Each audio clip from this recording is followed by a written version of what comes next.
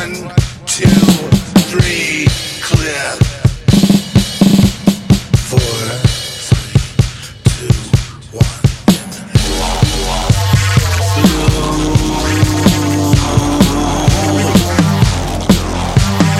Under your skin and into your soul. Once around the rise, a toll.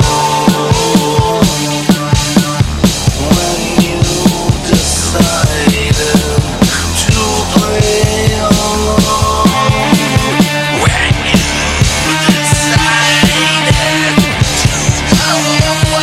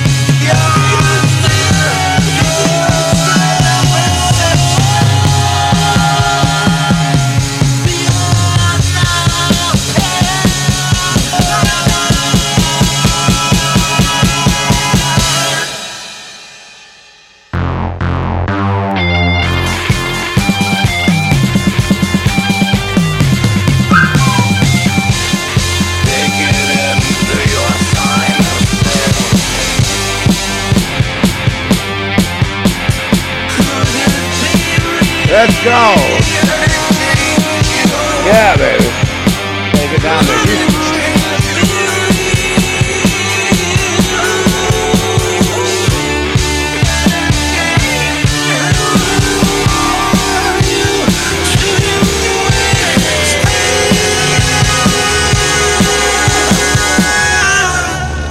We gotta do this in concert.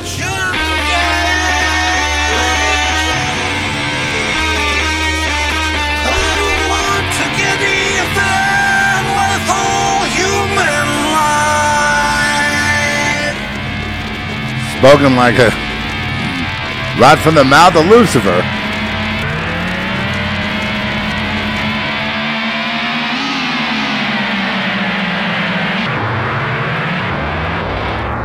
Okay. Well, yeah, real intense. A real intense beginning. It's another beautiful morning here in the wilderness outside Santa Fe County, New Mexico. We've had such epic weather, and I just feel a little bit guilty because there's been so many days where there've been so many years where we just lamented the drought, where we just like complained about the chemtrails and, and all this stuff. It seemed like we had the way it was surrounding us. There was high heat and water, problems with the Colorado River and, up in Colorado and of course, California. And we had this like epic summer that was just like the storms would come and the clouds were all puffy and then the storms would come again and then they come again. They just every day. And even after the monsoons, they just kept coming. Like we get a piece of the hurricane rain And then it would just make everything so clear. And then, of course, the skies, not every day, but I'd say most of the days, there is no chemtrails.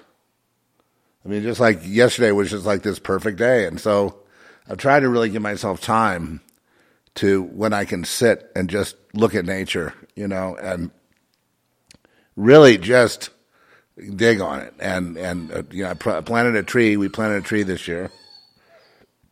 Here, Ben's here is riding shotgun with me. And this is not his usual space. Usually he's under my feet. So now he's in a little bit of a different position here. And wow, he's strong. And that's the thing, he's didn't realize he was going to grow up to be such a big dog. Come on, Ben. Trish. I know. Yeah. Anyway, and there he goes. He probably wants to go out there, yeah. He wants to go see his buddy Eli. Eli's been a good sport putting up with Ben's. And his teething, oh gosh, when dogs teeth, don't you feel sorry for them? I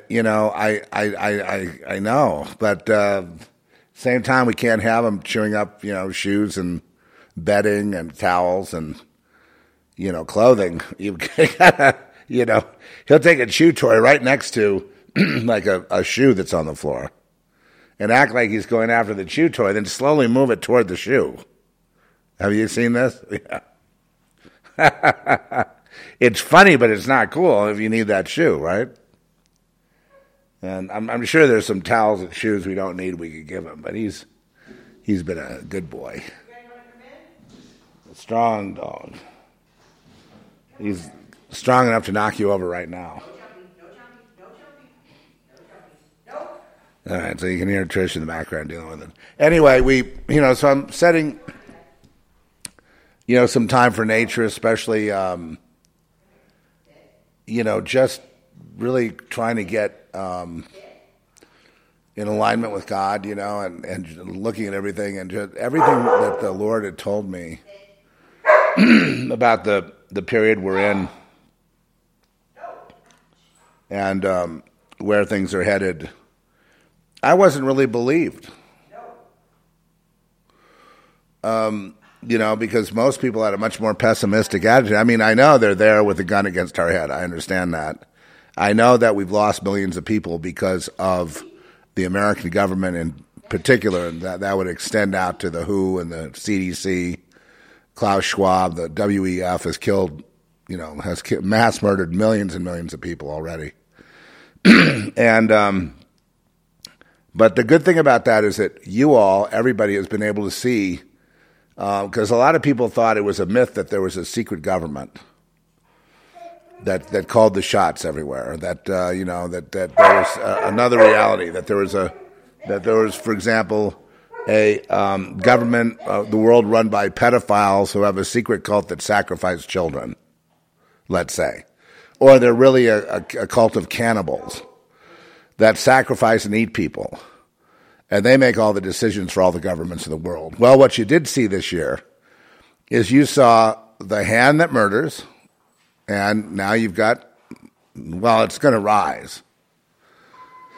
But you also see, there's, I don't think people still have an appetite for, I think people are still playing the game of, they haven't gotten me yet, so I'm just going to mind my P's and Q's and I'll be okay. They're going to take your children and your grandchildren if they haven't already. I mean, that's their and if you object, they'll ruin your life or call you a domestic terrorist or whatever. And so that's what people are facing. They don't realize, the fact that they've been captured, they've been surrounded. There's it's going to go the way it's going to go. And now we hear that they have plans of, nuking us and, putting us in a big war against, either Russia or China or both, or trying to get something like that going, or launching more, excuse me, I need some water. Launching, all kinds of, viruses and more stuff. And I think people, the good news about where we are is just where I feel it's at is people have had enough. There's been a total loss of respect for a lot of cowardly humans, though. And it's sad, For example, we turn on the news media, we don't respect these people, either whether it's CNN or Fox or any of them. It's sad that they're such pathetic humans. It's sad that they are unworthy of respect, even in public places. Then it's also sad that they're the very ones that shut down people that have the balls to put up free speech and sideline us all, make access to any kind of, to music, filmmaking, distribution of ideas, that they put a halt to them all. That is the secret government. They make the phone call,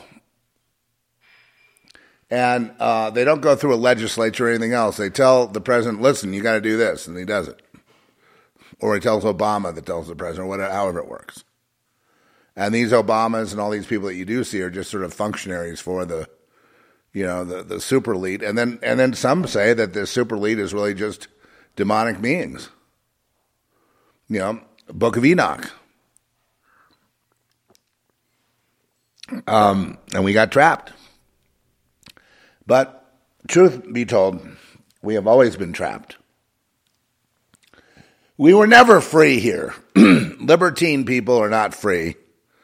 They're programmed, usually through trauma-based mind control, to be sex objects or whatever they are. There's mass mind control going on in schools right now to sexualize the children, and they will be seen as these sex acts. That anyone who objects to any sex act, like, let's say, or children involved in sex acts or pornography, anyone that objects would be considered a bigot or a racist, would be deplatformed, would be silenced from everything, would be imprisoned, in a kind of cyber ghetto where nobody can hear you, where you don't get followers, where you put up stuff, you repeat, you tell the truth, but nobody cares. And they're very powerful. They're very, very powerful. And they I know this just from, I know Inside Baseball, so I know they worship Lucifer, the very top. And Lucifer and the pantheon of demons, fallen angels, whatever, along with Lucifer at the head. And they have the whole plan of elevating themselves above the Most High God, like it says in the book of Job. The Bible is so wise on all this stuff. It has all the secrets and all the wisdom anyone would ever need to be able to at least remain free within yourselves. Which really, when Paul compared the life on earth to a race that we run, I think that's really the most accurate thing, accurate description of our situation. We're running a race. And we're being tested, with violence, with imprisonment, with, false witness. And, of course, at the Sermon on the Mount, Jesus told us all these things would happen, but to do good to your enemies. To, as Paul was also saying, return evil, good for evil. Because, you see, these are the works, the fruit of Christ. Then in the midst of this, you're able to love, to give, to sacrifice yourself for others, to actually live for and in Christ, and to be that person that when everybody is going this way and that way, and they're all that you're there with your concerns for others that may even be doing evil to you, And in so doing, and in so acting, and in so being, and in so being guided along those lines, you become Christ. You become Christ. Well, not just Christ likeness. You become Christ. There's no, there is really at the end no separation. The other way is eye for an eye and tooth for a tooth. A lot of people think, well, there's two different Yahwehs in the Bible because you have, the Yahweh, the Yahuwah that's, that's wanting to sacrifice children, makes, Abraham go after Isaac and all that. And then you have got the other one that's saying, no, take it another step. When they do evil to you, you return good to them. I know. And that it has to be coming from a place, not cowardice. That there's a lot of people that when there's a guy with a gun, I just saw a clip the other day, and this is sad. I didn't see that. I turn off. I don't watch people getting murdered. That doesn't work for me, folks. But the guy had a gun, was robbing, the liquor store. Typical. You've seen it a million times. And the guy behind the counter got out, was cooperative, asked him what he needed, and he got away from the gunman and just sat on the floor away from him, away from the cash register. And the guy asked him some questions about where anything else was, and he answered the question, and he goes, okay, thank you very much, and shot him in the head. See, that kind of... I think we misunderstand the lesson here. Was that done? No, there's a critical point. Was it done out of fear? Or was it done out of Christ? Christ is not about fear. Fear of man does not enter in. In fact, it's the opposite. No fear of man. No fear of their tanks and their guns and their weapons of mass destruction. No fear of it, any of it. Now, had he stood his ground like behind the thing, or just if you wanted to give him, things out of that love of Christ, then he would have been prepared to die. Because when someone breaks into a liquor store or a store or something like that, there's the idea that there's a witness, and can't let them live. And there's also a tradition of just blowing people away. Just blowing people away, it's fun, and that's why I would just say what I've observed is that the people that are working closest with the globalists are creating, anarchy and, crime waves across the world to make the people cower and to eventually be able to take power over them and enslave them. And that's what's going on there. When people become enslaved, are they doing it out of Christ, or are they doing it out of fear? No, it's not any, you could be thrown in prison. You can be taken to a camp. You could be called persona non grata. You could become deplatformed, this, that, depersoned, really is what it is, depersoning. To create you, as a non-person. And how you react to that, either through fear or through the love of God and the power of God, and the power of the Holy Spirit, will determine how you did in that test. Now, I don't blame people for being scared and doing this COVID thing. I think enough of them have died now that they're starting to get the message. I hope. They're starting to understand that, they don't matter, for one thing. And when I say they don't matter, I mean they don't matter to the world system. In other words, they're expendable. And I think they see that, and they see the mass genocide, and they understand, even if they don't have any book learning about the Fourth Reich, the occult, Nazism, occult, and then the secret societies behind not Germanic Illuminism. No, scratch that. Not Adam Weishaupt. Scratch that. I'm talking about things that have been around a lot longer than Adam Weishaupt, okay? I'm talking about the real club. And you're not in it. And I think even a lot of these elites, like even at Martha's Vineyard, they feel they're being coddled because they're being coddled because they're functionaries. Most of the people that live there, they got, a couple $100 million in the bank, probably, a few homes, they're taken care of, right? But that's not really the club.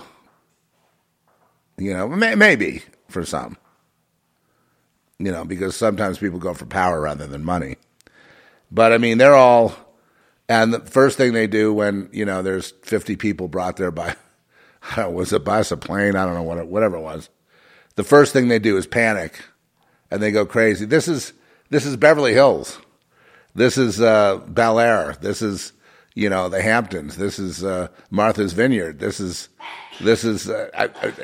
I've seen this so many times. I've always hated these people because they're such hypocrites. And I don't want to hate anyone, but in the past I have. I hate the idea that, I mean, they're up there pontificating about privilege and about, money and what about these poor people and what are we going to do about them and all this stuff in their sort of public, professional life. And then, you see them getting out of the limo at, well, for me, when I was a kid, it was getting out of the limo at Chasen's, right, and getting the front table so that all your stupid friends who hate your guts anyway can see you're sitting at that front table, so you're like a VIP, and all this hypocrisy. It just and it goes on and on and on. And the lives of privilege, they do not interact with anybody that they will interact with would be vetted by their society. And so, there's always been people of various races and colors involved in, in running the world. But they're not the real power. They're the people that get the phone calls, right? Lockdown New York. Okay, you got it, Throw California into an emergency. I know you have plenty of power, but go ahead and do it, Gavin. If you want to be president, you better start playing ball. Yes, sir. So, that's basically it. Australia, lock them down over there and keep them locked down. Yes, sir. And then that comes out of, people that, you don't see. And in alignment with Klaus Schwab then announcing that he is the ruler of the world, that you are now ruled by him. He is the clown in chief. And so when he says lock it down, he means it. But then they had a big setback, didn't they? The hydroxychloroquine, the lack of it, killed hundreds of thousands in the United States. When Joe Biden, the ultimate slave functionary, toe sucker, bow down, do anything for society. We're talking about society here. He said, I want to kill them all. I'd like to kill every American, including every Democrat, because I'm Joe Biden, and that's what I really believe deep down. You think I like these people in this, or even the Democrats or Republicans or any human? We should return the United States to the people that own the world so they can come here and vacation and enjoy themselves without, populations in flyover country. That's their country. Not these undisciplined, lazy fools, uneducated idiots living in the mountains. That's my land. And if they don't move when they get the eviction notice, what do you think happens? Some weird storm, some kind of bioweapon, something happens and they just suddenly are gone. And that's the way they work. If there's a problem, the reason they released COVID when they did, and they upped their schedule, which made them blow it, is because of Donald J. Trump. That's why they did it. They had to get rid of him. That was the whole reason for it. Then you say, well, what about this countermeasure of Trump's for going for the vaccines? Well, he thought that he would win their... He's been trying to win their respect all this time, and you don't win the respect of, the ungodly. These are the wicked, and they've done so many crimes collectively that, just putting them to death would not be enough of a punishment in terms of legal. If they ever got adjudicated, by a Nuremberg type of thing, many of them would be executed for mass murdering of humans, including hospital workers, teachers that are in secret sexual relationships with the children, which I know very well what that's all about. They're just grooming the children to be accessible to the adults, but not for the purpose you think, for the purpose of snuff films. Oh, yeah. That's what they really get off on. So pedophilia is kind of a misnomer. It's really to make them compliant with their own, especially where we're talking about kids that have no parents, kids that are trafficked across the border. Why do you think they never they took the children off the milk boxes? Because they never went home, and they were almost never found.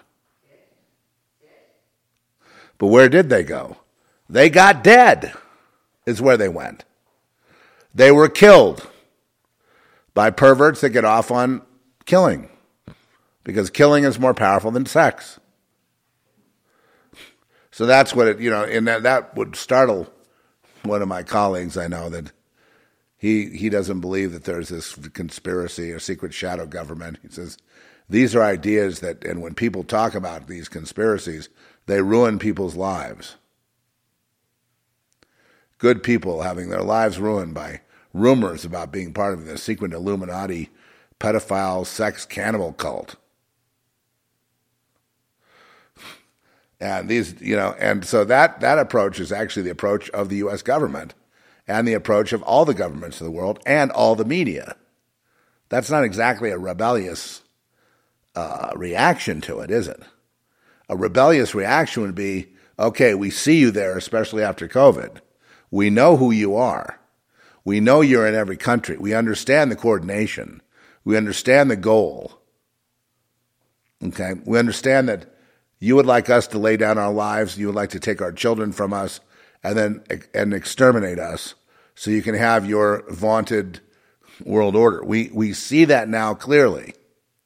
But many of us are going to go back into denial, and we want more trauma-based mind control, more 9/11s, more terrorism, more of everything, so that we can then return to our cortisol levels that we just had, which we're addicted to because we need fear and loathing and all that to justify mass drinking and mass drug taking, which we're on the way to do. So you see, you've got that time clock ticking down, tick, tick, tick, tick, tick, about people immolating themselves with,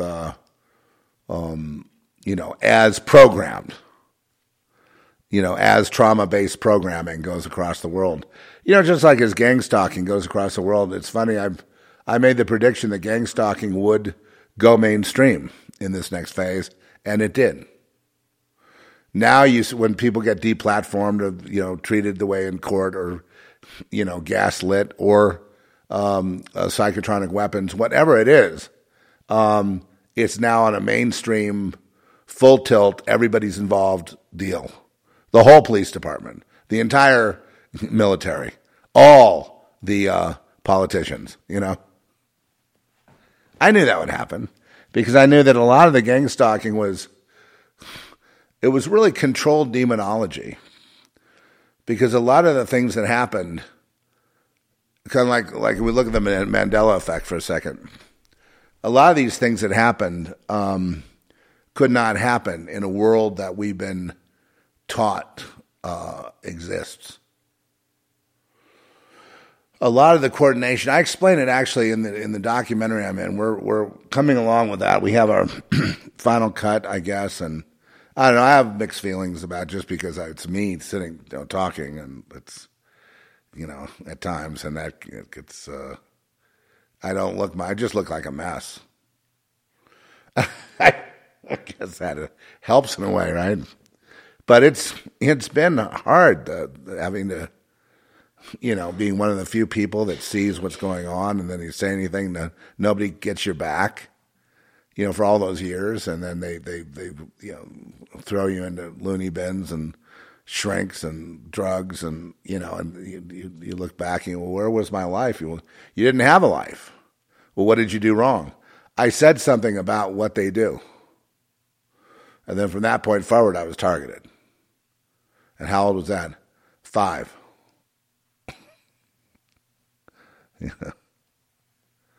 I said something about it because, or 6, and then they would, get at me again, and then I'd, rebel against that, and I could never be, I guess, trusted to be abused and then keep the secret,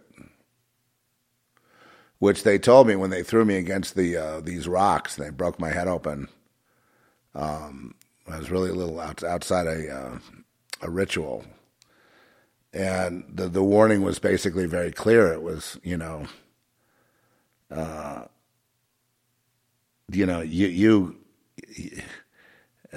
resist at your own peril or whatever it was. But I did see kids all get into a hive mind, like 5, 6 of them, all become hive mind, and like working as a team to throw me into the rocks. And the reason is because I was being uncooperative during abuse. I was, had the natural instinct to fight back. And so then they were, see, a lot of these kids, what happens is, when they're not able to go along, some kids can't go along because they're just normal kids, right? So they need to be conditioned and talked into it, moved slowly into it. And but when there are those that don't quite get along, they get seen early on at a very young age and eliminated from society, so that you don't hear about their suicide or anything else. They just was like the 5-year-old that died, or the 6-year-old that they got leukemia and they didn't make it. You know what I mean? So that's kind of the way it's taken care of, where the family doctor will administer the, just like today with the COVID, the kill shot, right? And so the dirty work of society has been to keep all the truth from coming out. And that's been, but for a guy to become like a big businessman, a big man, a big honcho. Well, when he gets there and he's ascending, then he eventually realizes it's all organized crime, and then has to make that decision. And I don't know I think it's true of the media too. When you're going to make a certain amount of money, it's organized crime. That they would never let the Murdochs continue unless they play ball, right? And when I say play ball, I don't mean, going along with the law. You got enough people doing that. You know what I mean? It sort of works behind the scenes organically. It's all accepted that it's a criminal world. The criminals hold sway. The criminals are the leaders. And the politicians are there, and the media is there to put a clean face on it so people don't flip out, seeing what it's really all about. And they recruit those that they feel have the talent to influence the masses toward the ultimate goal, which is mass acceptance of their Luciferian kingdom, which they want to bring overtly to the earth and have Satan reign. Just like, we have Jesus reigning 1,000 years. Well, they have Satan reigning 1,000 years. And they're in touch with all these beings and technology and Antarctica and, outer space or whatever it is out there. They're dealing with all that, trying to get around God. And, the problem is when you're a kid that's abused, I know there's probably quite a few out there who will eventually, see this. The documentary is just about how I came to write this screenplay that got produced into a cult movie that has been upgraded actually over the last couple of decades. And how I didn't really know what I was writing about when I was writing it. You know what I mean? How trauma-based mind control and everything can actually, but part of my healing was to write it, and to get back in touch with, the way people act in Beverly Hills. Because you can leave and you can change your name and you can, have this life separate from all that. But we'll see what happens is you just see a little bit of that shallowness on TV, or you see it in Game of Thrones, or you see some of this stuff that I don't know why I hate it so much. I don't know. I'm just, they don't understand, Isn't it okay if it's reprehensible? And it wasn't that it was like the acts were reprehensible, because we're all sinners and we all do things that are reprehensible in our sins. And people lust, and especially when you're younger, and then you've got all the other sins of gluttony and drunkenness and drugs, which I've been kind of guilty of self-medicating, but that's just been because I couldn't. It was either that or suicide. So but really, when something would remind me of them, I don't know where I got such a deep-seated hatred toward, I guess, I'd just try to be as honest as I can. I guess when they targeted me like around the high school age, and, with peers actually wanting to take you out, and, dousing a little truck I had with gas and trying to light it while I was in it. And, just how they could murder, peers without, or do any mean thing. And then have this attitude like, we're the winners, the kids in the club who, were initiated in, and I don't even want to go into what the initiation is. It's just, it's horrible. And they agree to be in it, but they're already damaged and ruined. They dare not say anything, and then their kids come up, and then they have to damage them into the system. So you literally have to damage your son, damage your daughter. By that I mean abuse. And it's...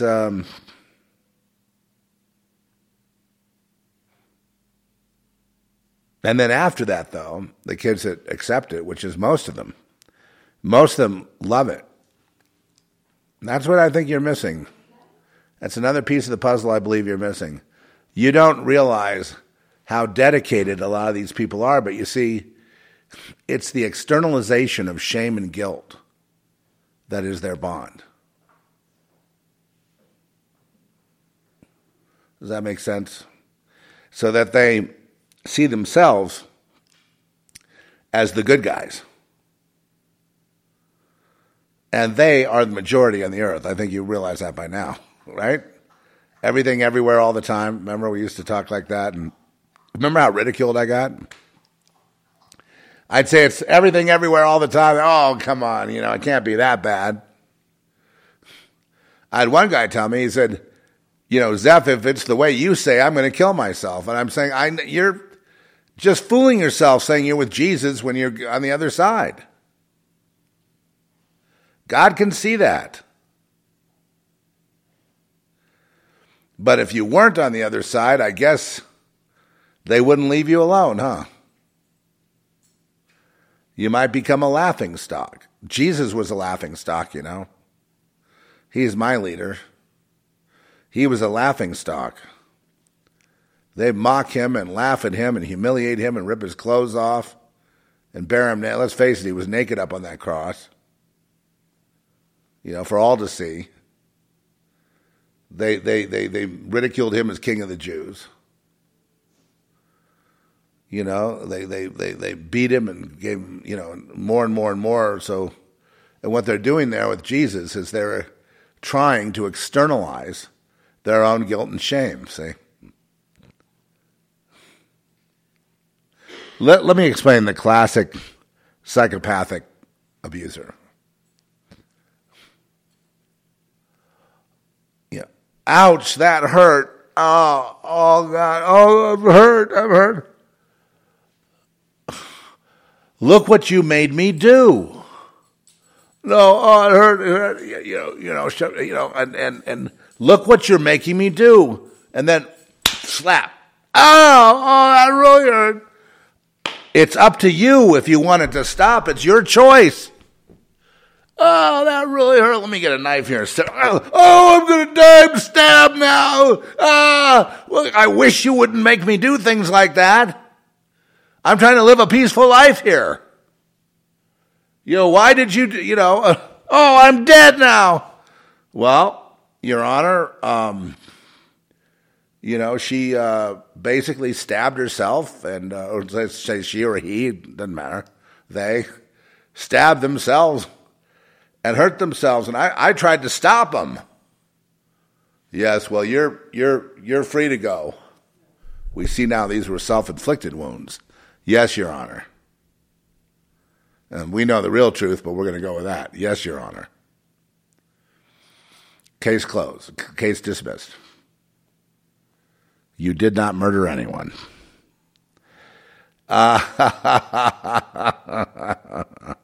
Look what you made me do. I was coming here in peace. And now I've slaughtered the entire village of Afghan children. Wow. Well, why did you do that? I didn't do anything. They were launching IEDs. They were killing my friends, and they caused it. We told them not to, but they did it anyway. It's not my guilt.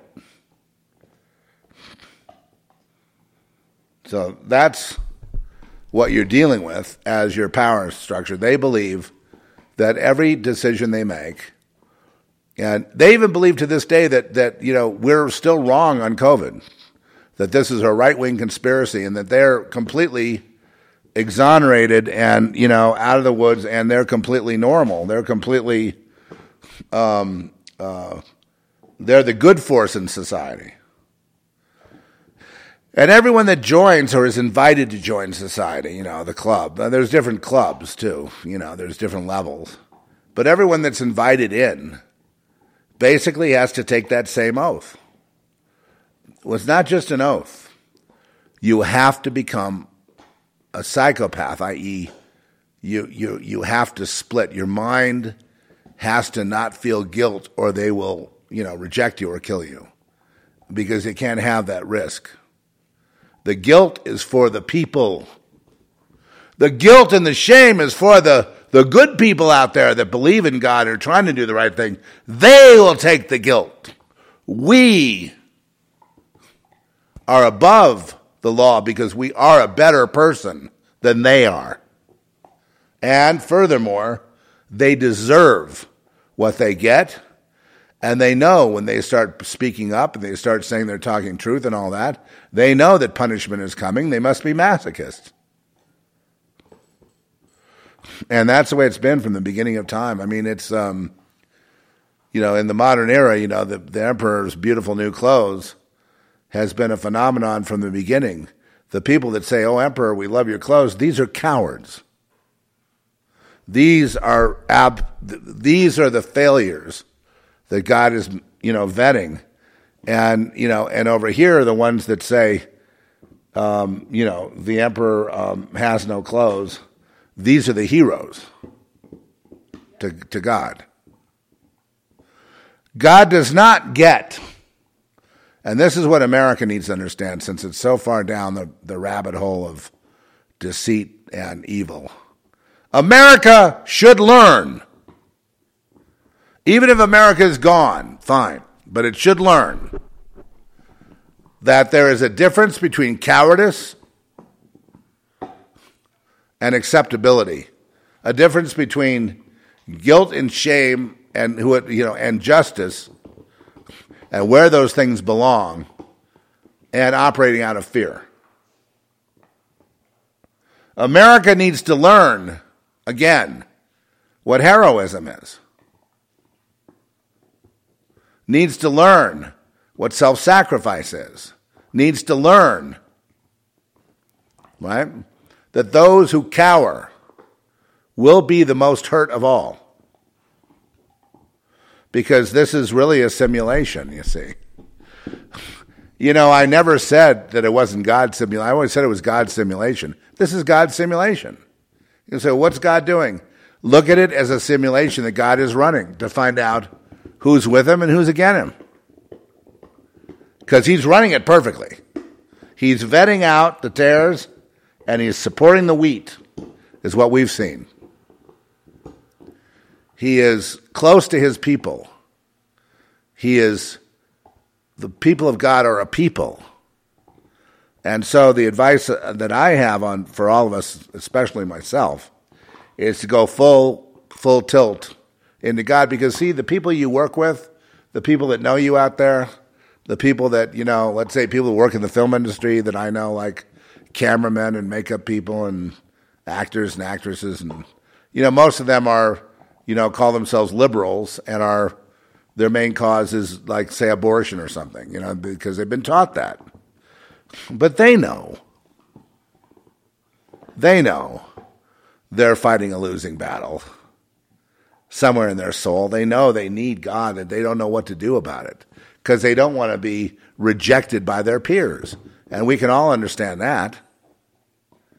But that when you come into Christ and when you get that spiritual power of knowing the truth about everything, we know the truth about everything there is.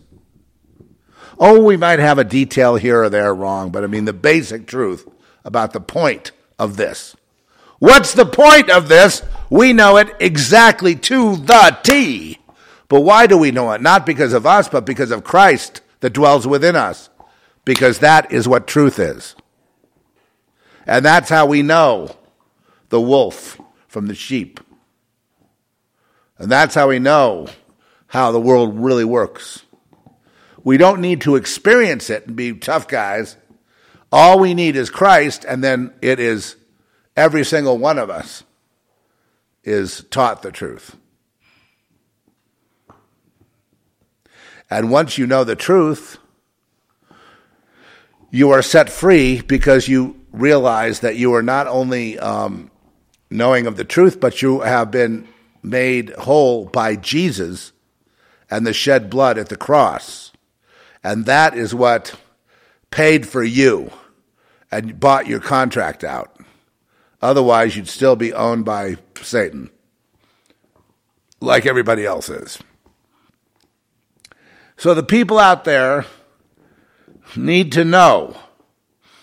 They need to know. And God needs to use us to teach them, but not in a direct, I teach you out of this book, sit and listen to me, or anything like that. No, we kind of teach by our lives, our vibe, just because they see us. And they start, well, what is that you got going on there? And they have to come to it themselves. God chooses,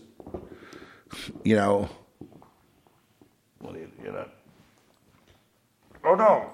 Don't hurt the leather. No. Hey. He's got his chew bone. He's doing the same thing. He's trying to. That thing is sharp. Yeah. Anyway, so that's about the so therefore, what does God expect us to do?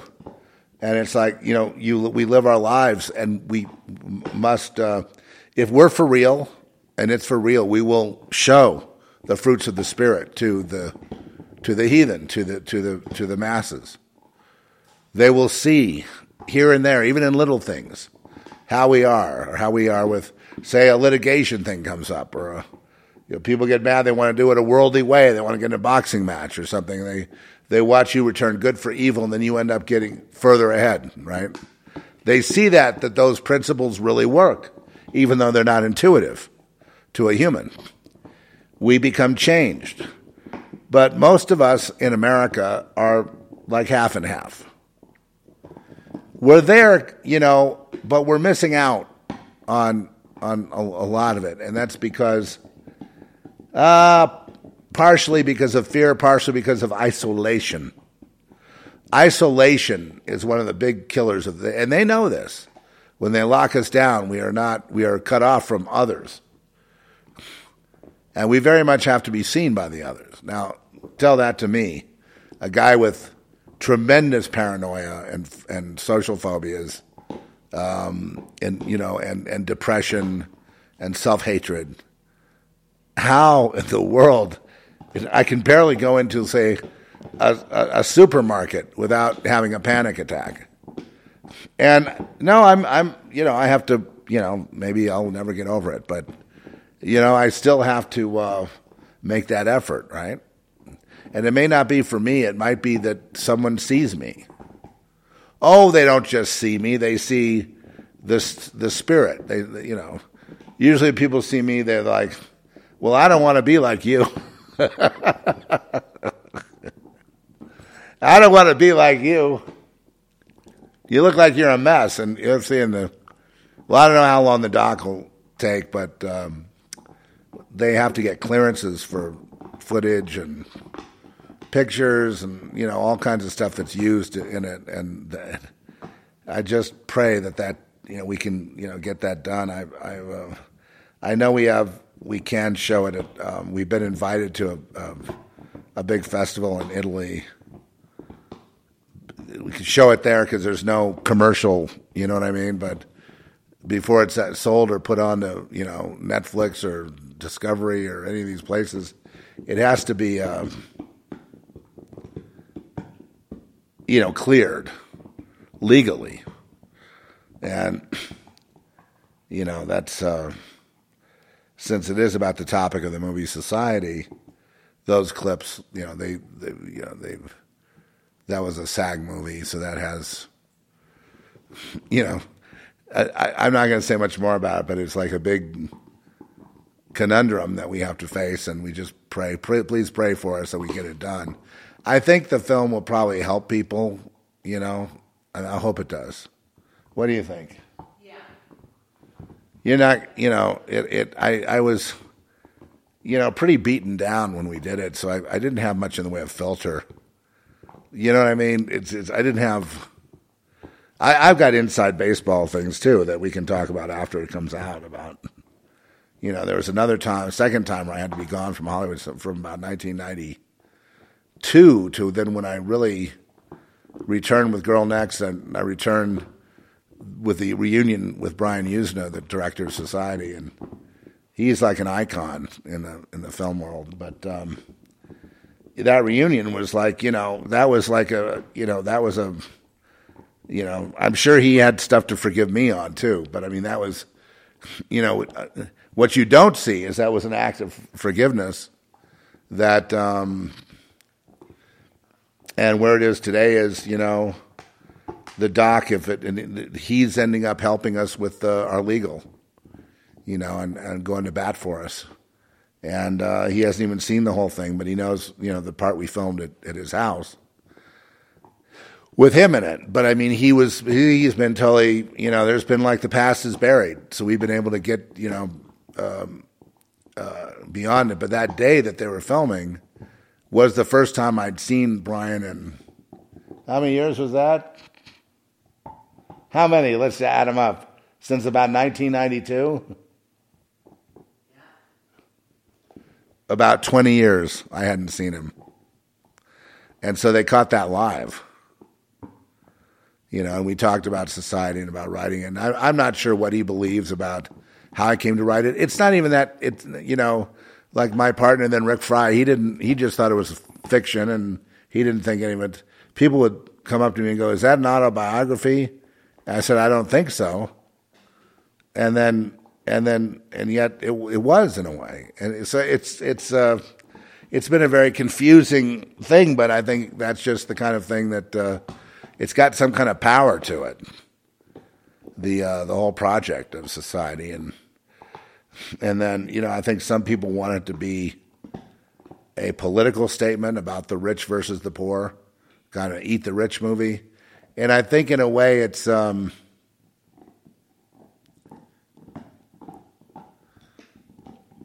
is that, because I probably, I guess when I was. You know what? It's probably going to take me a while to even explain how that even happened, and maybe the doc won't do it, but it'll certainly give you something to look at, and it'll at least be entertaining. And I just saw the close cut with our composer's music in it, and Julian Sands will. He is the narrator, and so with that in there, and boy, was it was that music. I think our guy went beyond anything I've ever heard him do. He was really inspired music. It's all kind of film music, classical kind of music, but it was just very, very powerful, and I can't deny the cut is good. It's the only thing I don't like I say, is I'm kind of a mess by the time it went on. And and the weird thing about that is it kind of, in a sense, it works that I'm not all 1,000% put together, that it kind of works, that it just, there's not much guile going on. There's not much makeup on there. So, I can tell you that it was, as honest as I could possibly be. And I have no amendments to it. I've got the cut by Larry is absolutely brilliant. I believe it will probably, there will be people that, who knows, maybe someone will shoot me. I mean, you're dealing in very dangerous territory there. And especially because the Zeph Report is kind of connected to it. And they did talk about that in the documentary. That showed up. And the Zeph Report, a big part of this is suicide prevention, which, it's kind of, it's a little bit of not an intellectual exercise. It's more like, well, here's Zeph here, so therefore you can't kill yourself.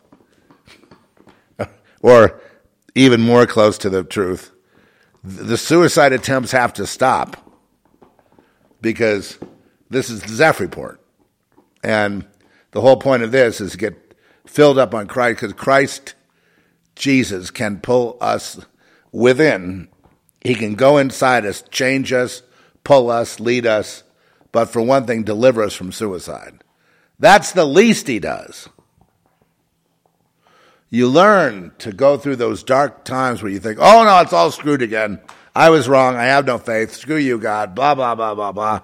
And act like a baby, And as you get older, you learn to just wait. You feel bad inside. Lord, I feel bad inside. There's no reason for me to have ever been born, Lord. I feel bad inside. Please just kill me. Okay, wait. Hold it. Oh, it all turned into a blessing. What I thought was everything bad. And the Lord turned the tables, and I didn't acknowledge him. He made it all good, and now I'm a fool with egg on my face, but I don't repent. And I don't remember the miracle the Lord brought me. Oh. So now let's beat ourselves up over that, shall we? You see how it can get, right? But it's that way for everybody. And at the end of the day, what we have to remember is the Lord delivers, period. And that, between that period of trouble and deliverance, there's a thing called faith. And that faith is given by God. to those who will exercise it. I know if I have Christ in me, then nothing can stop me. So let's not fall apart when the next crisis comes. Shall we not, please?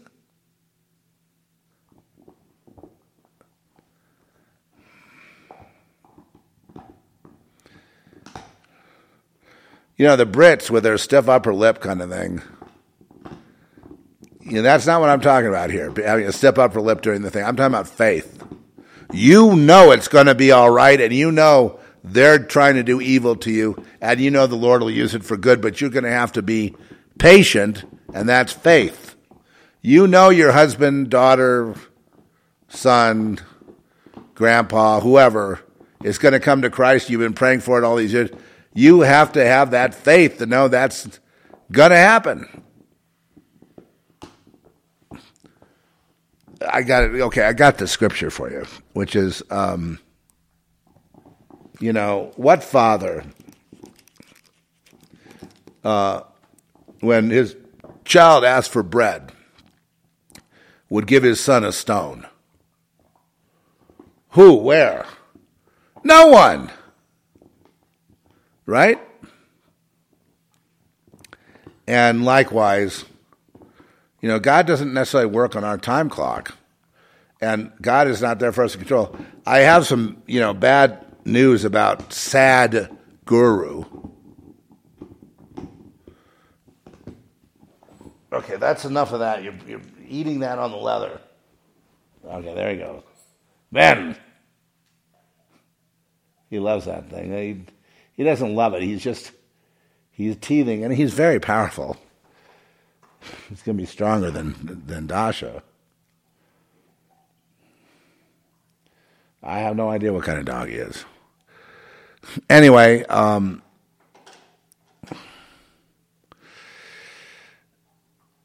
I'm not proud of those times, where there are plenty of times I waited, I had faith and waited, and it worked out. I give God the glory. And Lord, you're the only one that could have made that work out. There's been a lot of those miracles. But to the extent that I have enough faith to do that, I will see nothing but miracles. But the reason I don't is because I block them. I block them through fear and lack of faith and self-hatred. Being a baby, blaming God for everything, and all that. And so what I'm going to say here about Sadhguru is there's something about Sadhguru that really makes me angry. Not just the fact that he's a globalist in the pocket of Klaus Schwab and all that. That's obvious. Obvious from just listening to him for 5 minutes. He's an authoritarian, right? He wants to dictate to you. And he was telling people, quit with your prayers of asking God for this and asking God for that. He doesn't need your prayer. He knows what you need. And so he's going to, he loves to chastise his audience. And sadly, there are millions of, people around the world that sit and listen to this guy. And I'm like, how in the frickin' world, how in any stretch of the imagination, that he proves that you just want to be a slave. He's a totalitarian. He wants to eliminate, 90% of the population on Earth. And has said so publicly. How could you sit with another false guru? How many have we had? These exotic gurus from India. The Beatles brought over the Maharishi Mahesh Yogi. That was a joke. And the Beatles, to me, were a joke. You say good music compared to what? They had innovative, different style. They did different things. They had a few catchy tunes. But in the end of it, I really don't care.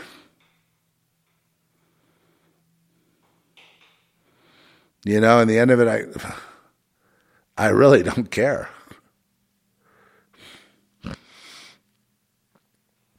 If it's the entertainment industry, well then I really don't care.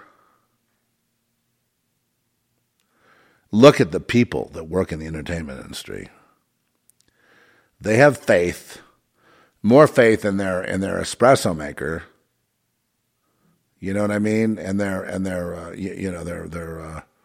what is that thing? That code, that QR code at Starbucks.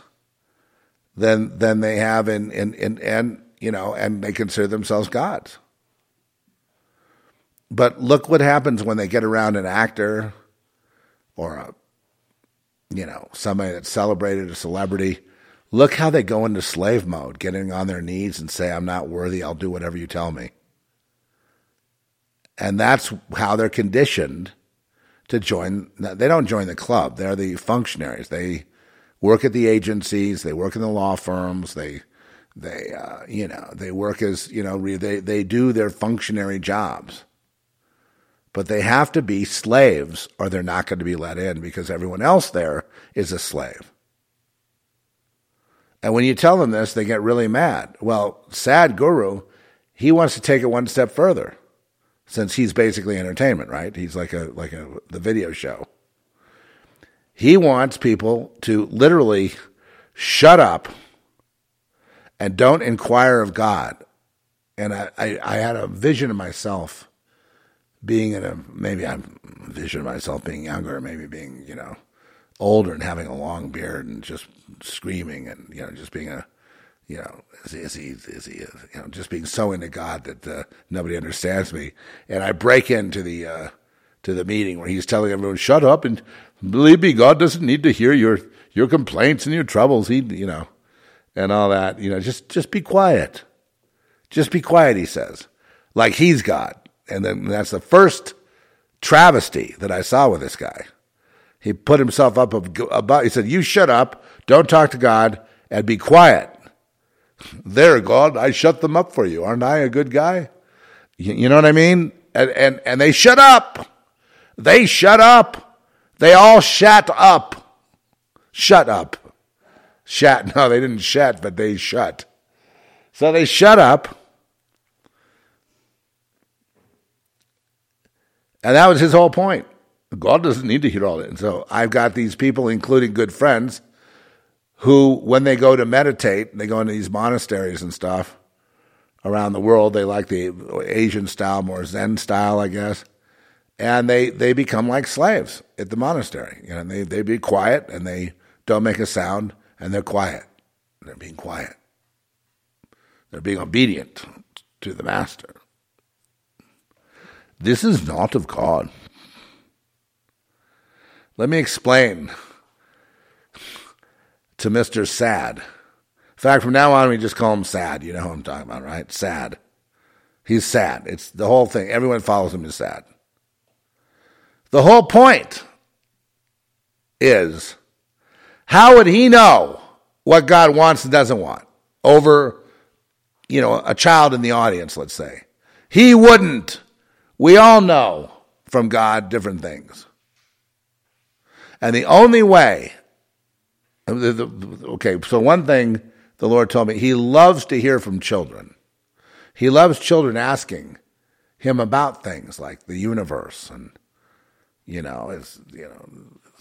please help me with my father, my mother, my this, that, He loves hearing all those concerns. He loves that honest conversation between one of his children and himself, like any father would. I find it absolutely evil to shut God away from his people and put yourself, Sadhguru, in the role of God. How dare you? How dare you? How dare you? But it doesn't surprise me because you hang around with Klaus Schwab and those guys that, so you are God. You are the authority, and we all need to listen and obey as you tell us. I'm telling you, if you want to break God's heart, take those conversations away. That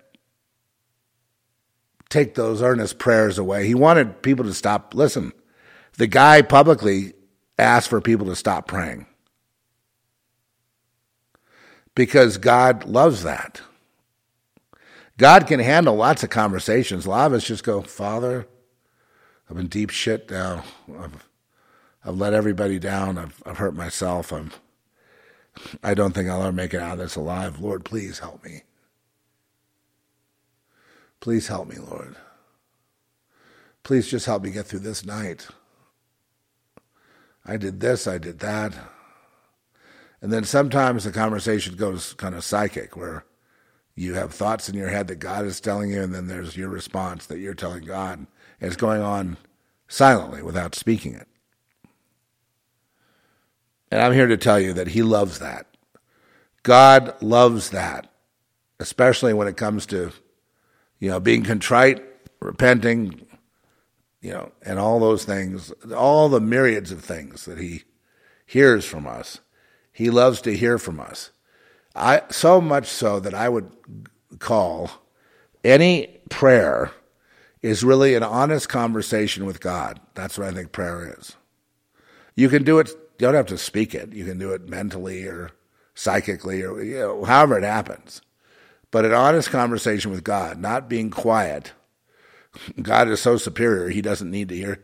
Basically what Mr. Sad is saying is God is so superior, He doesn't need to hear from you.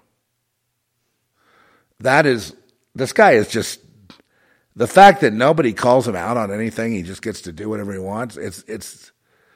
I remember I'm in kind of the guru capital of the world. All the Rajneesh people came to Santa Fe after Rajneesh. They're all dying and dead now. But anyway, so these people had to find a new guru, and they found a new guru in India. And this was a couple that would sell their wares and sell things, trinkets and stuff from India, from, exotic places in the world to collectors. And this guru, they said he had a funny name, and he renamed them too. The gurus always give you a new name. And he gave them a name, and I said, well, so what do you do? So, well, we sit with him. We don't say that, we just sit with the guru. And what does he do? He tells dirty jokes and farts. That's all he does. And don't you understand the sophistication of that? I'm like, yeah, I get it. I understand. You're not going to judge God or judge the guru. You're going to remain in dutiful concentration as you were told, while he goes on with his dirty jokes and expelling of gas.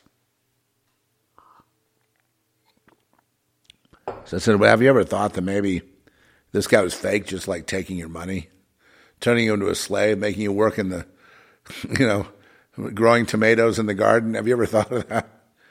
No, he's a representative of God. Oh, okay. And how did that happen? Well, he appointed himself, or some other guru appointed him, or something. I see. So an appointment of man.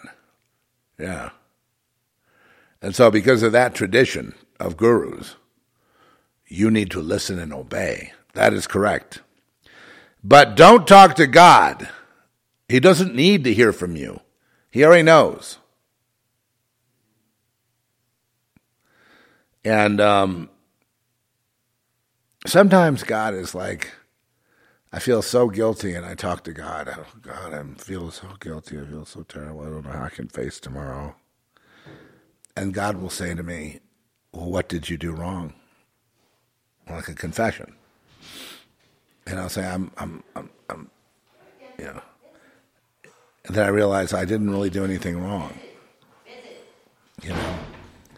I didn't really do anything wrong.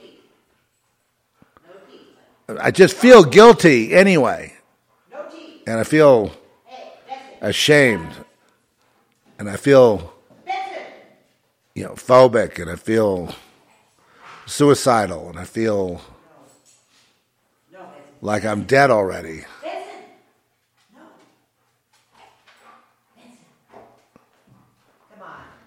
And then eventually it works out that, this is a problem. And there may be a cure. But there's no way to really, in a kind of a intellectual way, to discuss it back and forth like with a therapist, to where you come up with a solution. But I see how God is. One thing he said to me, this is another, I don't get that many revelations from God, but when I do get one, it sticks. As I became conscious of God and giving my life to him, he said, you have a lot of damage. Something like that. This was back in about the year 2000. It's going to take a long time to undo the damage that other people did to you. But you didn't do it to yourself. Right. And still you must forgive them.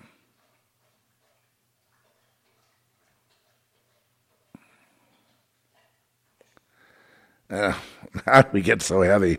We were having a great time with the beautiful sky and the sun and they're going to be out there talking about, Jenny's going to Radcliffe and Bobby, he'll be going to Harvard and we're going to be looking at the George O'Keeffe Museum today. Then we're going out to an authentic Indian chant and we're going to play some drums and then we're going to, have some, dinner at the local place for a wine tasting, and life is just grand. Just grand. And, this is really because I know that doesn't sound that bad, really. But I was so traumatized by that kind of thing that it's so deeply ingrained in my psyche. When I see it, I just want to slap the shit out of them all. But I don't, because I then take on the guilt on myself and the shame that they should feel by being hypocrites and elitists and snobs, and instead put it on me to give them a break, as I was taught to do.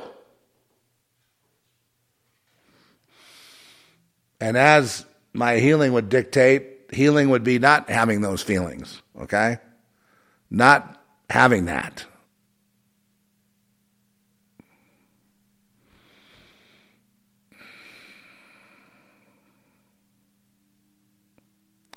I think the reason this pod has gotten a little bit heavy is because I saw the documentary last night, the final Larry cut. And, and again, we're trying to get some clips and licenses for, certain famous people. And I don't know. It's going to happen. I have faith. I think there's a reason we ended up doing it, isn't there? I can't, not like it sort of evolved, and then we've been working at it for, the better part of almost a year. And, yeah, it wasn't like a motivated thing, like let's get so-and-so, let's hurt so-and-so. Let's bring the empire down. It wasn't anything like that. Just a little story. But it's scary. Because there's so much you could tear apart of me just by being a left-wing psychiatrist, let's say. Could really go to town. Right? And no, I shouldn't be afraid of things like that. I have a letter from a doctor that says I have a sound mind. He said, I'm concerned they're going to haul you into court and then, put you away somewhere. So here's a letter from me, years ago, but I still have the letter signed by, a certified guy, MD, and saying that I am of sound mind. And because he felt the talks were going into an area where they intervene, where they don't want you, the public, you, the audience, to know, it's okay if you know kind of generally what's going on. It's even okay if you identify as, patriots. or more accurately, Christians. It's fine. They don't mind that. They've never minded the churches. They've never minded the pastors, most of them. And, they say about the beast system and the world and 666 and, the harlots and the troubles people have in the congregation are so massive. They never really get to pointing out the powers that be and the real shadow government, which is the real club. And, the idea that this is a simulation is something that should be taken up by every pastor in the world, because it's God's simulation for the purpose of producing Christ. And so we are being put to the test and through the grinder to produce Christ in us. I had to say that. I do believe that. I believe that giving all these kids everything they want, look at what we've done. We've spoiled the hell. All they want to do is sit around doing no work, no nothing, and watch their TikTok all day. And think about who they're going to hump that night and where they can get some drugs. And that's maybe an exaggerated aspect of where we were when we were kids. But now it includes no work. And I know what the Lord thinks about work. I mean, even if you're independent and all you can do is work on your own, if you don't work, I know that you probably feel guilty, right? Even if you're working at something and not working for the man. You're not working for the man, you're creating you're doing a talk that cannot be monetized, or you're doing work for the Lord that can't be put into a sum of money or something. So people look at you like a loser.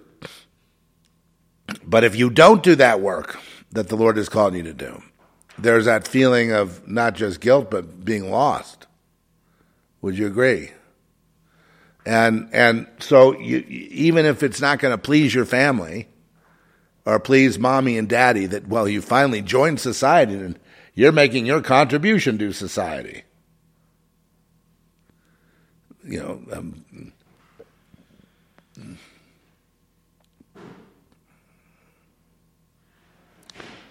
a contributing member of society. Well, what about me doing this? You don't count. You're not considered anything in society, and no one can see you. You belong with the Beatles record, Eleanor Rigby. Where do people like you come from? Father Mackenzie, writing all the words of the sermon that no one will hear. No one comes near. Oh, why don't they come near to Father Mackenzie? Because he was the real deal, is why. Because he's real. And the televangelists are not. They're worse than, Mr. Sad. At least Mr. Sad comes right out and tells you, you shut up and you listen to me. I'll tell you what God thinks. I just wanted to break in there and slap his face. I wanted to throw him off the mic, grab the mic myself, and tell the people to wake up out of your hypnotized state. This is a jackal. This is a demon. This is a materialist. This is like the banker you hate. This guy wants your money. He wants your kids.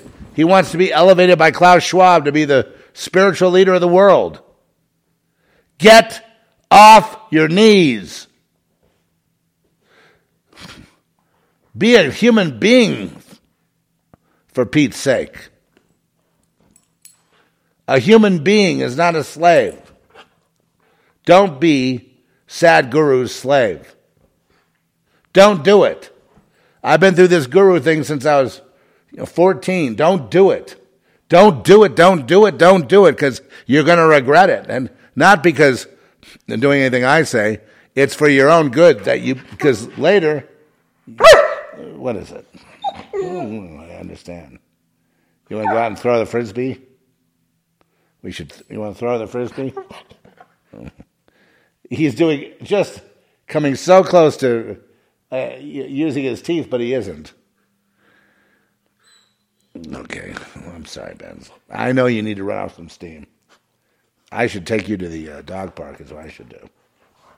No biting. No biting, no barking.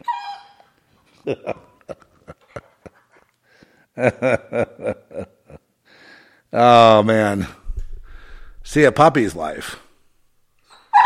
You know, he's what's bothering him are his teeth. No biting. No biting. No biting. No biting. Good boy. He doesn't get under your feet under there? Okay. No. So we're going to wrap this thing up because Ben needs help. Because his teeth are really bothering him. But I just wanted to add a couple more things. Number one, it's okay to be a mess. You know what I mean? You're going up against the big beast system. You may not even realize it, but you are. You're standing there against it, right? And you're getting beat up in the process. And it's okay. You're fighting the good fight. You're running the race. You're running it not to tie. You're running it not to quit and go into the infield. You're running the race to cross that finish line, and you will. And God set it up that way. That's like God's simulation. But there's also a whole bunch of other aspects to it, of miracles and things that are mind-blowing if we can just get down the road a little bit. For example, in Pakistan, we have John and Violet, and they have seen their ministry grow from an orphanage to street ministry to converting, Afghans as well to Christ, by the hundreds and thousands. And they have to operate on miracles because they don't have the money to be able to feed everyone, to be able to do what they really need to do. And, the tragedy is, we'll hear about 25 dying one day, another 30 or 40 die another day. That's what they have to face. They live in a world where that's how many people die around them. And they rely on miracles from the Lord, from Jesus. And there are so many miracles in the midst of this battle that their faith has been strengthened and bolstered, though they are sad and upset at the carnage that the devil is allowed to get away with. But they know God is allowing the devil to get away with that, or Satan, or evil forces, demons, whatever, allowing that to happen for a time. But that's not, but even that has a purpose. Even that has a purpose, and one of the purposes is to get us to pray that the Lord stop the carnage, that the Lord stop the death, that the Lord, turn some of this around. Because he did say, when he talked about a third of the earth, that would be, 2 or 3 billion people. Say 3 billion people dead. And the other thing is,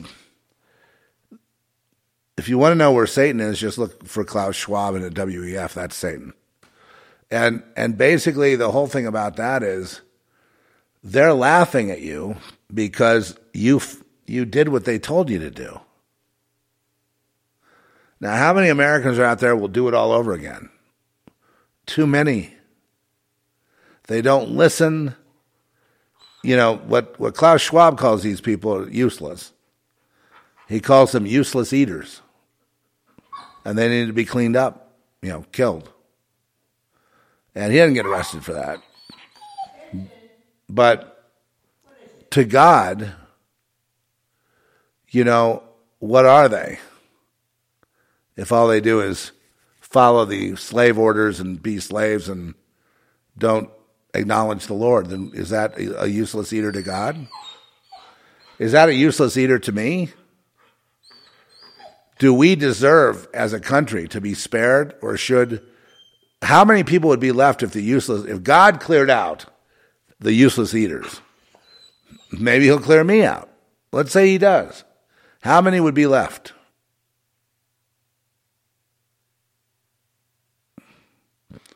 The answer is correct. Not very many. Because the flesh is weak. And the people in America fear the politician and the government. They fear Klaus Schwab. They want to obey the WHO. They want to obey what they're told. They want to lock themselves down. They want to get law enforcement to beat you up or to hurt you or to kill you because you're not complying. They are the ones, if that spreads, that kind of attitude, the golden calf people, they eventually get slain, all of them. All of them. They don't get a seat at the table. They lose their children. They lose their money. They lose everything. And they lose their voices.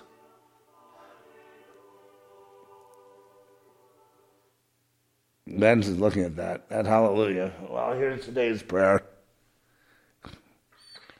And when you hear that sound, folks, that's today's prayer. Okay, today's acknowledgement is, you will win. Someone looking for something prophetic. This is what it says. You will win. Colossians 4, 5, and 6. Walk in wisdom. Let me finish. Walk in wisdom toward them that are without, redeeming the time. Let your speech be always with grace, seasoned with salt, that ye may know how ye ought to answer every man. No teeth. And then it says, walk in wisdom toward them that are without, redeeming the time. Let your speech be always with grace. And then, so a little bit more about it. Paul is addressing both our walk and our talk. We're to walk in wisdom in a way that uses time wisely instead of wasting it. In doing this, unbelievers will be maybe provoked to ask us why we live the way they do. Bingo! Then we must answer with grace, wisdom, and appropriateness. Isn't this what we were talking about? Like exactly? Amen. Don't you love the way this works? Now, a lot of people say, oh, that's just a coincidence. Yeah, if it's a coincidence, it's number 5,327,000. You have made us your witnesses, Lord, that you are God. Our actions and our words are a witness to the world. Let them be full of wisdom and love. Help us to know how to speak a word in season and how to speak the truth in love to others. Amen. In Jesus' name. Yes. That's what I was trying to talk about, evangelism. And when people, they see that you know, if they, for example, I had a talk with somebody and I said, well, you know, as long as your self-esteem doesn't come from your job, you're okay. My self-esteem comes from the Lord. If it came from anywhere else, I would not be okay. I can barely make it as it is. Sometimes I'm falling apart, but that truth remains. My self-esteem, my self-worth, at the end of the day, at the end of the argument, at the end of whatever the devil tries to do to me, convincing me I'm no good, at the end of that day, there is no way to argue out of it. The Lord made me, if I look at Scripture, I'm honest, I'm fearfully and wonderfully made. That I am a necessary part of the body of Christ.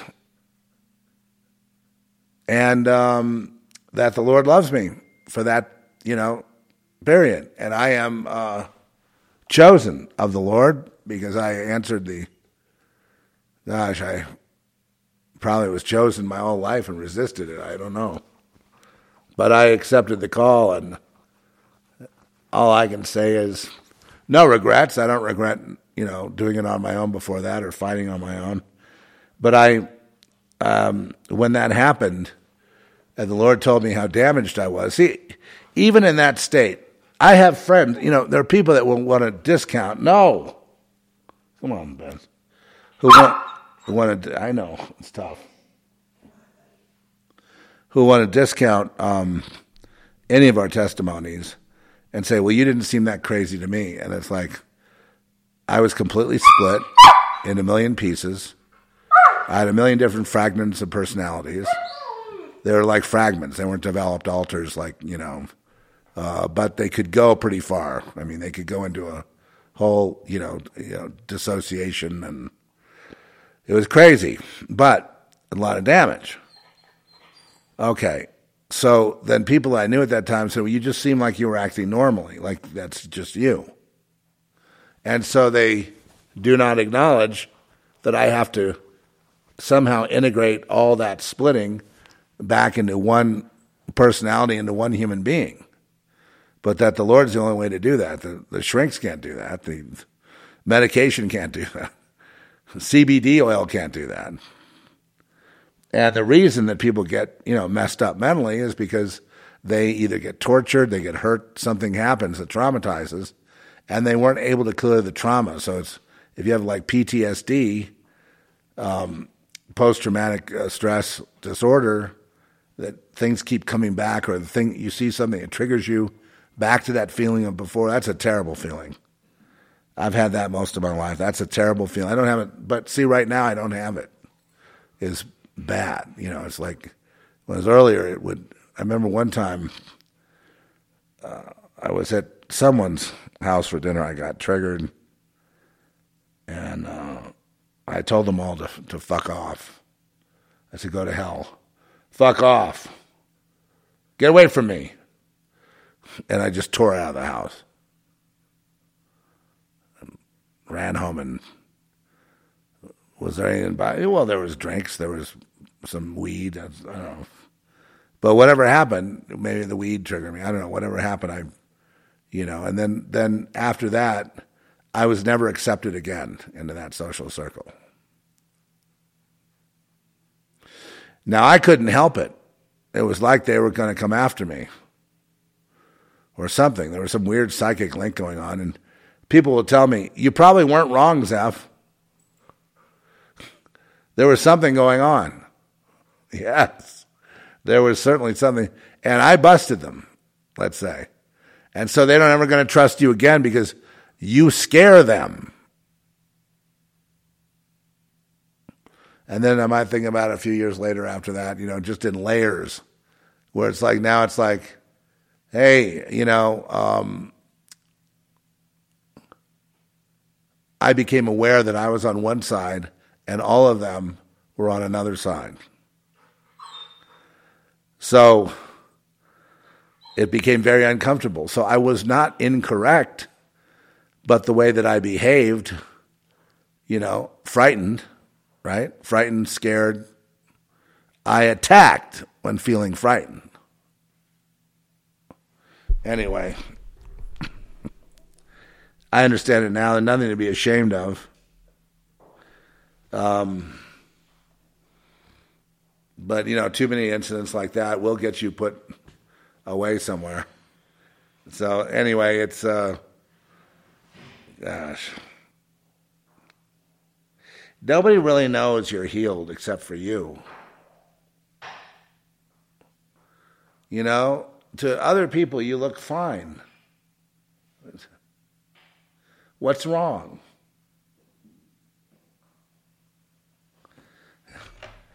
Oh, nothing.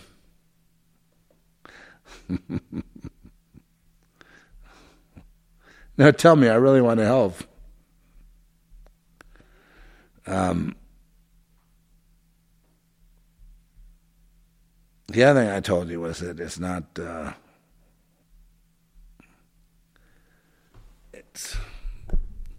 it's God's timing, not Klaus Schwab, and not Sadhguru, his little guru that runs around. Not that loser, okay? And, geez, man. It's okay. I'm not going to mention him again. I see him on YouTubes. And people go, oh, he's not that bad. He's not that bad. He got me to put my faith away and believe in him. That's pretty bad. If you really want to worship God, you'll do what I tell you. I did that. He got me doing that. So I'm lost because of him, because I listened and I obeyed. And now I repent. Lord, you, only you. And we'll see you guys next time. It sure was nice. We went an hour and 39 minutes.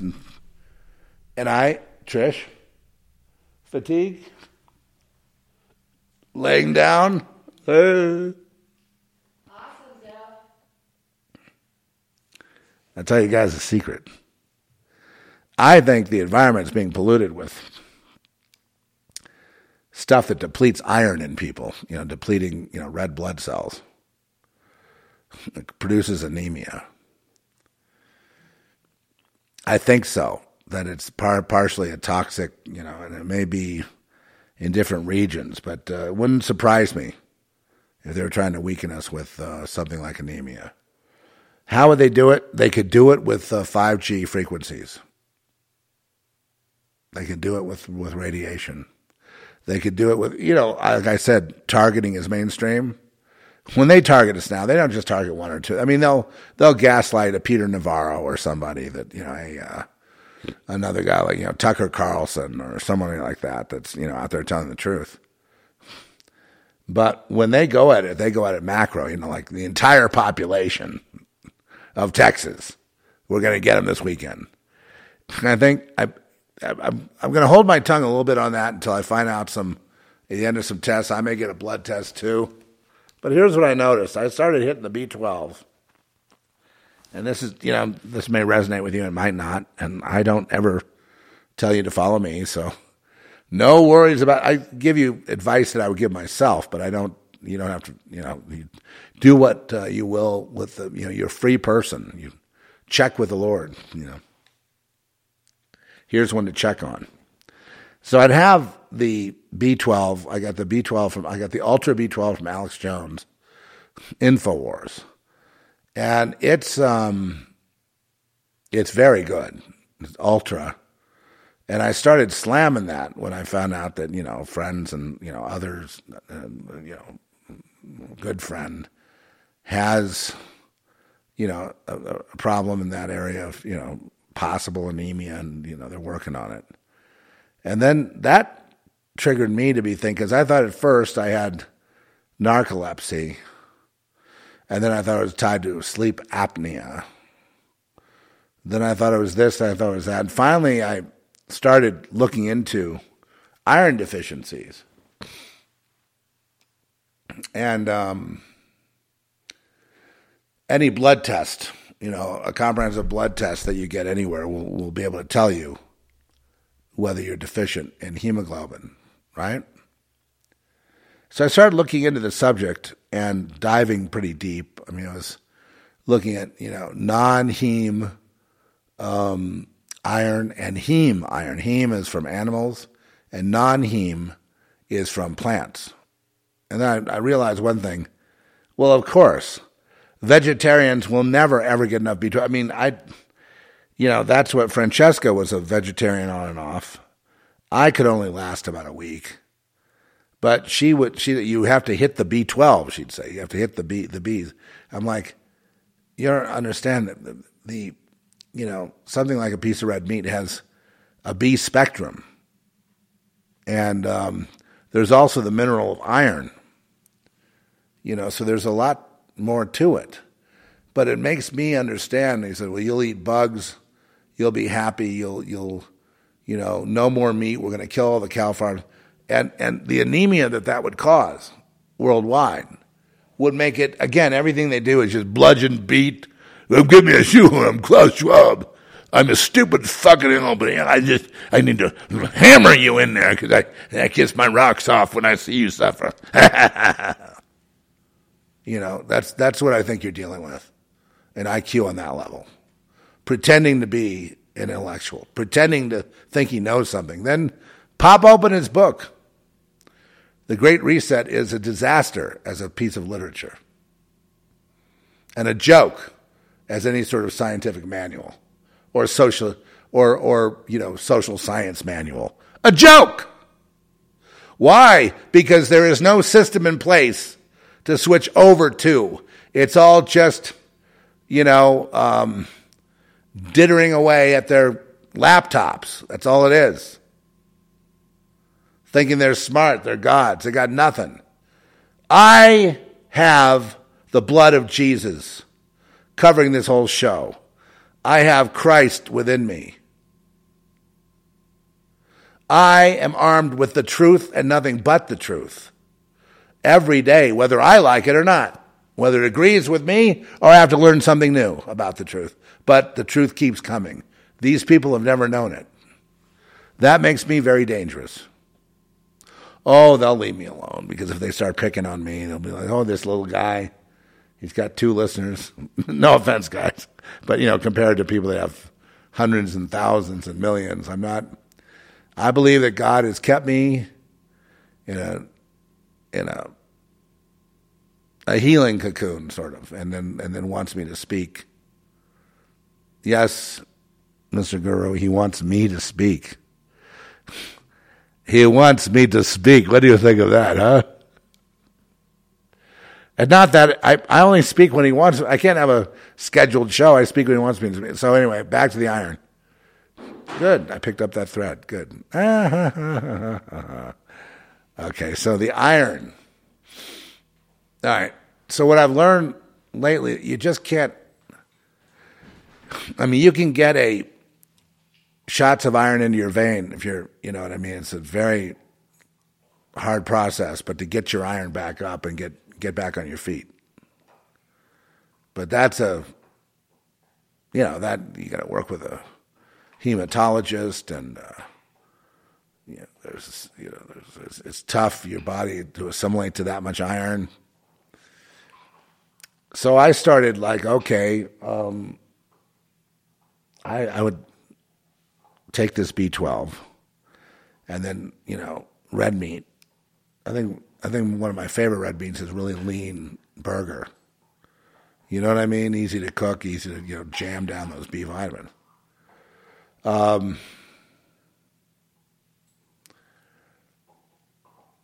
And looking around for anything else I can do to help myself do it in kind of a holistic way, including, although I'm not really married to this idea, adding supplemental iron to where I already have an iron supplement with iron in it, but a heavy, pure ferrous, Fe, which is Fe is iron. On the what do they call that?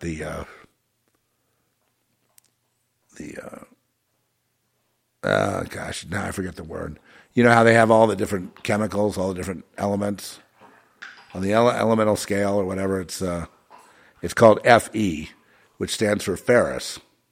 I told you I dove deep on this stuff, and then I realized this is just in I don't know why I'm getting all this knowledge right now, but I'm thankful for it. I've always had a twitch in my foot. People know me and laugh. My foot's always twitching. And then lately, and again, I acknowledge my advanced age, you know what I mean? So I'm older. I'm 68, going on 69. So, things, you suspect things may break down. Plus, I'm overweight. I'm working on it. But you see, this condition of, I think, low iron, this fatigue I've had the last 2 years, it kind of began with Francesca's suicide, and just kind of has been a struggle. And I wouldn't even eat much, and I'd gain weight. You know what I mean? Just like it's something, chemical, something really amiss. And then I started zeroing in on the B12 and B5 and B2 and, niacin and, the Bs. And then I realized that I came across a simple pill by a company, Carlisle, that puts out, they put out like copper, magnesium, separate, pills. And so I came across one they made called Iron, and it was like $9 for like 400 tablets, which is pretty amazing, right? And it's a good company. So anyway, about a week ago, little over a week ago, I went and got a IV drip, a Myers cocktail. Plus, I was just slamming the B12, the Ultra B12. I've probably gone through about 3 bottles of it. And that night that I had the Myers cocktail, now that's a combination of the Bs and all good things for you. It was good. I definitely recommend keeping up with it, but I don't think it's going to be sustainable to keep going and getting another shot every other day. That's this. The one I got was about $100, $119 because they did a technique where they didn't let it drip. They just shoved it in there with a big syringe because I wanted to get it over with. So, but that's a lot less money, And I don't think I'll do that again because it hurt, But that night, for the first time in maybe 30 or 40 years or longer, my legs were not twitching around in the bed. Like a lot of time I'd hang my ankle over, so my foot was free over the mattress, and it would just start wiggling. It got so bad, like the last 3 weeks, that it wasn't wiggling anymore. My leg was jumping up and down and slamming hard the floor, like pop, pop, pop, like that. That's not just doing that silent little thing where your foot's going and your knee, you know what I mean? That's now doing this. Okay. So I'm getting worried. Yeah, I just wonder how much longer, and I'm feeling really low energy, and just, I had gone one route of trying to solve it with stimulants. I came across one stimulant called modafinil, which do not take that, whatever you do, because in the end of the day, you got to pay it. It's like Adderall. You have to pay it back. So, and I'd paid it back. I mean, but then again, I took it because I had really no choice. And that was what they used for, to be treated for, narcolepsy. Because I'd be sitting there in a session, and then then they'd wake me up and I was snoring. You know what I mean? And, this had been going on the last couple of years, right, Trish? Yep. I guess I'm describing a nightmare now. As we get more into it, you're getting more details. And I used to have to pull over the RV. Like I've got an RV that, I probably don't know if I'll ever use it again. I'm kind of Yes, we will. You think so? Yeah. I don't have any energy to do it. I can't do it. I don't think I could hook up the Jeep. I can't do anything. That's how I felt. But now, I walk down the hall, I'd be huffing and puffing. You know what I mean? So how am I going to go? I'm not going to drive anywhere. I managed to drive to Dallas for the Frightmare weekend, which, by the way, we'll have a little booth there in May, the end of May. And, it'll be kind of exciting. We're going to screen something there. So, yeah, anybody that wants to come. Yeah, but hotel space, you almost ought to get it now. If it's going to be just jammed. I think John Carpenter will be there, and I'm going to ask Brian to come because he's never really experienced that. I think probably Freddie, Robert Englund will be there. Last year I saw Lance Henriksen, really old, but he was having fun, even though he's a really old guy. He looks like he wasn't going to let that stop him. And I was there, but I was pretty fatigued. We were driven down from here down to Dallas, and I was pretty fatigued. And I even missed our screening where we had a standing room only screening of Girl Next, and Julian introduced it, Julian Sands. And he had just watched the film, these 2 films, Quantum Devil and that, and he was really blown away by them. I mean, he said some things that were just like that you don't hear except at like an Academy Award. It really kind of, I know about this because I have video of Larry and him were on the stage, and there were some celebs in the audience, some famous actors, and it was jammed with people. Scary. Because if they don't like it, where are you going to hide? And it turned out to be great, a great screening, and they got a standing ovation. And, it's won, now it's up to 85 awards. Wow. It was 76, now it's like, that's what Pia was telling me, it's like 85. Wow. And we didn't even push it that hard, it just got invited to more and more festivals. And I think what they saw in Girl Next, or what they see, is this, there's a thing they're going to recognize more and more. It's like a freedom, maybe, in what we made compared to what gets made out there. It wasn't, I would say technically, well, it was pretty good technically. I can't say anything negative about it, really. I really enjoyed the whole thing. It was really a journey, but we knew we had something that critics would hate. If Larry's listening to this, I think he would agree with me. We knew, and we decided, okay, brother, we're gonna hold our ground here, and we're gonna go through it. And I think what happened is we wound up having not slaying the world, or by any means, but developing some really loyal fans that more material from it. They watch it on occasion. They don't, and they're just, it's really, I think he had said it too in this one, the Dark Side of Society. He said, you might not get the broad spectrum of fans. That's what the mainstream's trying to do, the studio system. But the ones you get will be very loyal, and they'll be on everything you do. And I think that approach has been, well, for me, it was very healthy, I guess, after French. It was a truly collaborative effort with Muscal and me on the story, and then I wrote the screenplay, and then Larry directed it. It was just real simple. It wasn't our first choice.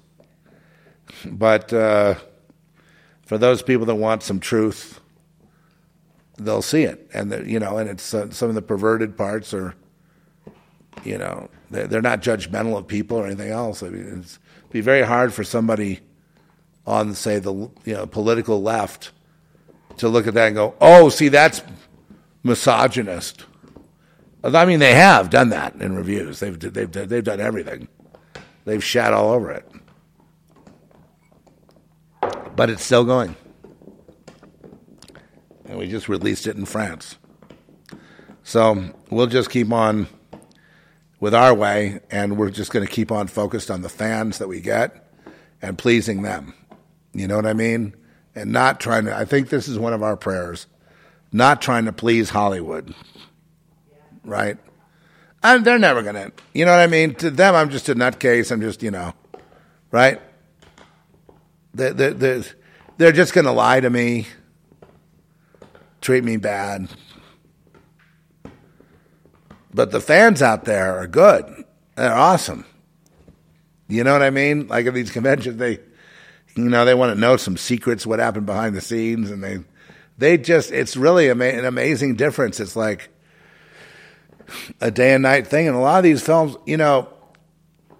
they said one of the reasons I kind of left LA when I did was because I wrote the sequel to Silent Night, Deadly Night 4, I think was the one I wrote. And Brian Usna directed it, and it was it had some actors. It had Clint Howard, and Maud Adams, and some horror guys like Reggie Bannister, and he was in the Phantasm, for those of you who are horror fans, and a hot babe for the lead actress, and it was called Initiation. Can you imagine? And everybody attacked it as the worst. I think it still sits today with 2 out of 5 stars or 2 out of 9. So, like a complete failure in every way. Then it just got reviewed by Joe Blow. It's a big horror magazine out of Canada, I believe. And they revisited it, and they played they went through the whole movie, revisiting it. And it's been, that and number 5. Brian went on and directed number 5 as well. I don't know what happened to me. I think I just ditched the whole thing, and then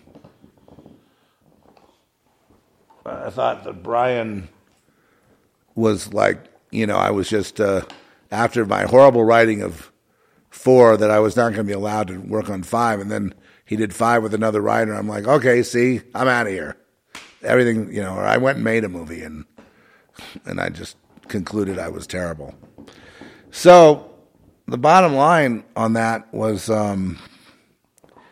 it got revisited, and in December of 2021, which is not even a whole year.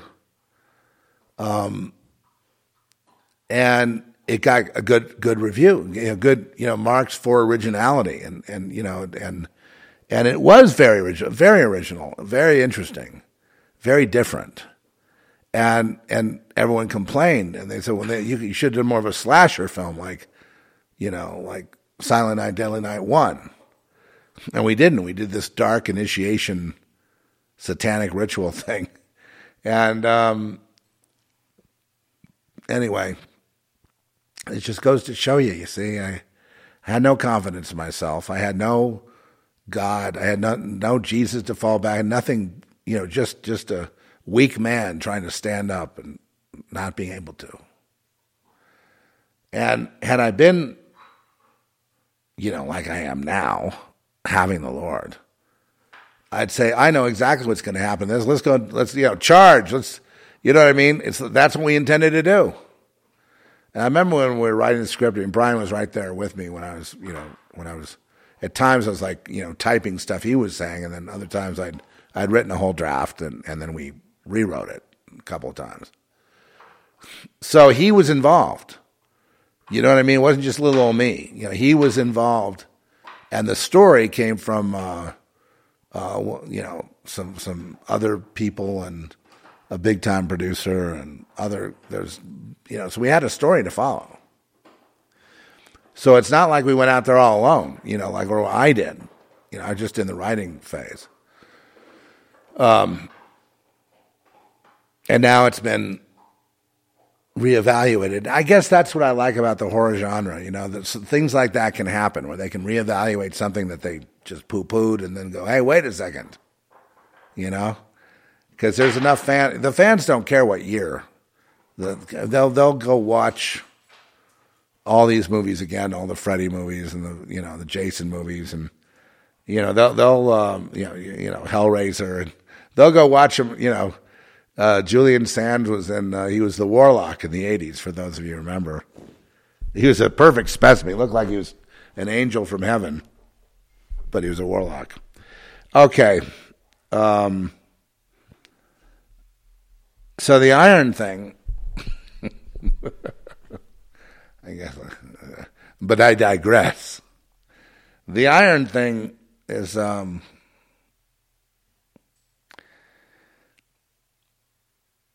Moda didn't work, and so I started experimenting with other stimulants, which are not drugs. They're compounds. It means that no one has made it into a drug yet. And one was called phenylpiracetam. And another was, I forget what it was. But anyway, it was a very mild stimulant. The Russians invented it for athletes competing in the cold weather. So I felt a mild something. Not really much more than the buzz off off caffeine, frankly. It lasted a couple hours and it was gone. Didn't help, so I started concluding, well, it's not just a central nervous system being low and being, and me being listless and not having air and oxygen. And then it seemed like the anemia thing was really more probably it. And, two schools of thought. One, you need to get every kind of test known to see where you're leaking blood, right? You're losing blood. But I'd been watching, my own health, my stools and stuff, never black, which would be upper GI bleeding and nothing like that, even though I have damage.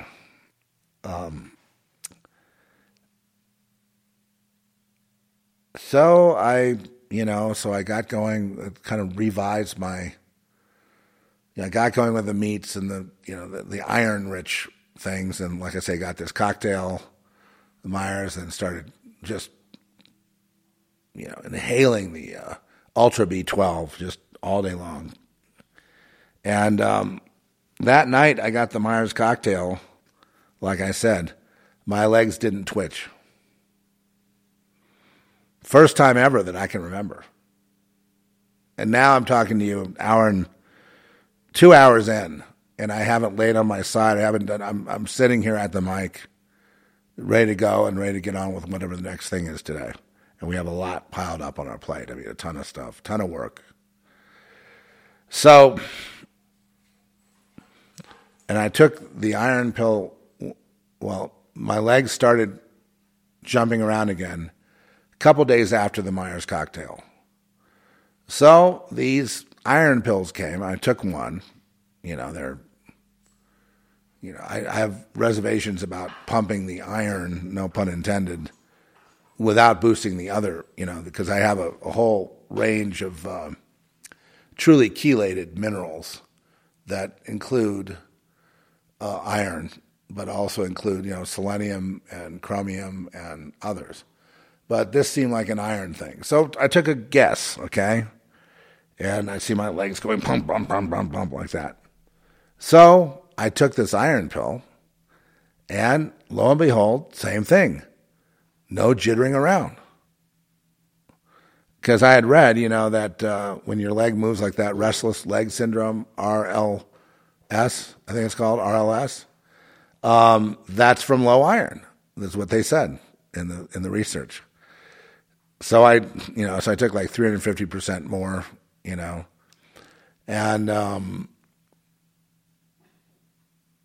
then that real urge to, because right now it's like, well, I could do it if I wanted to, but I'm not really compelled to. And so I'm kind of concluding that we're dealing with a situation of low iron, and when you have anemia of any kind, you can gain weight without eating much of anything because you just don't have the energy to move around, and it's almost like you try to stimulate your head with like caffeine or stimulants, and I don't recommend any stimulant other than I mean, I drink caffeine. If it's not for you, don't do it. Have tea instead and have a herbal tea. But the caffeine could never pull me out of it. Those drinks, I do not recommend those drinks. Bang and all that. I used to take those when I was driving from here down to Texas in the RV. I'd hit a Bang and I hit not Bang, but Rockstar, right? A Rockstar. It would work, but again, the after effects of it, it's not worth it.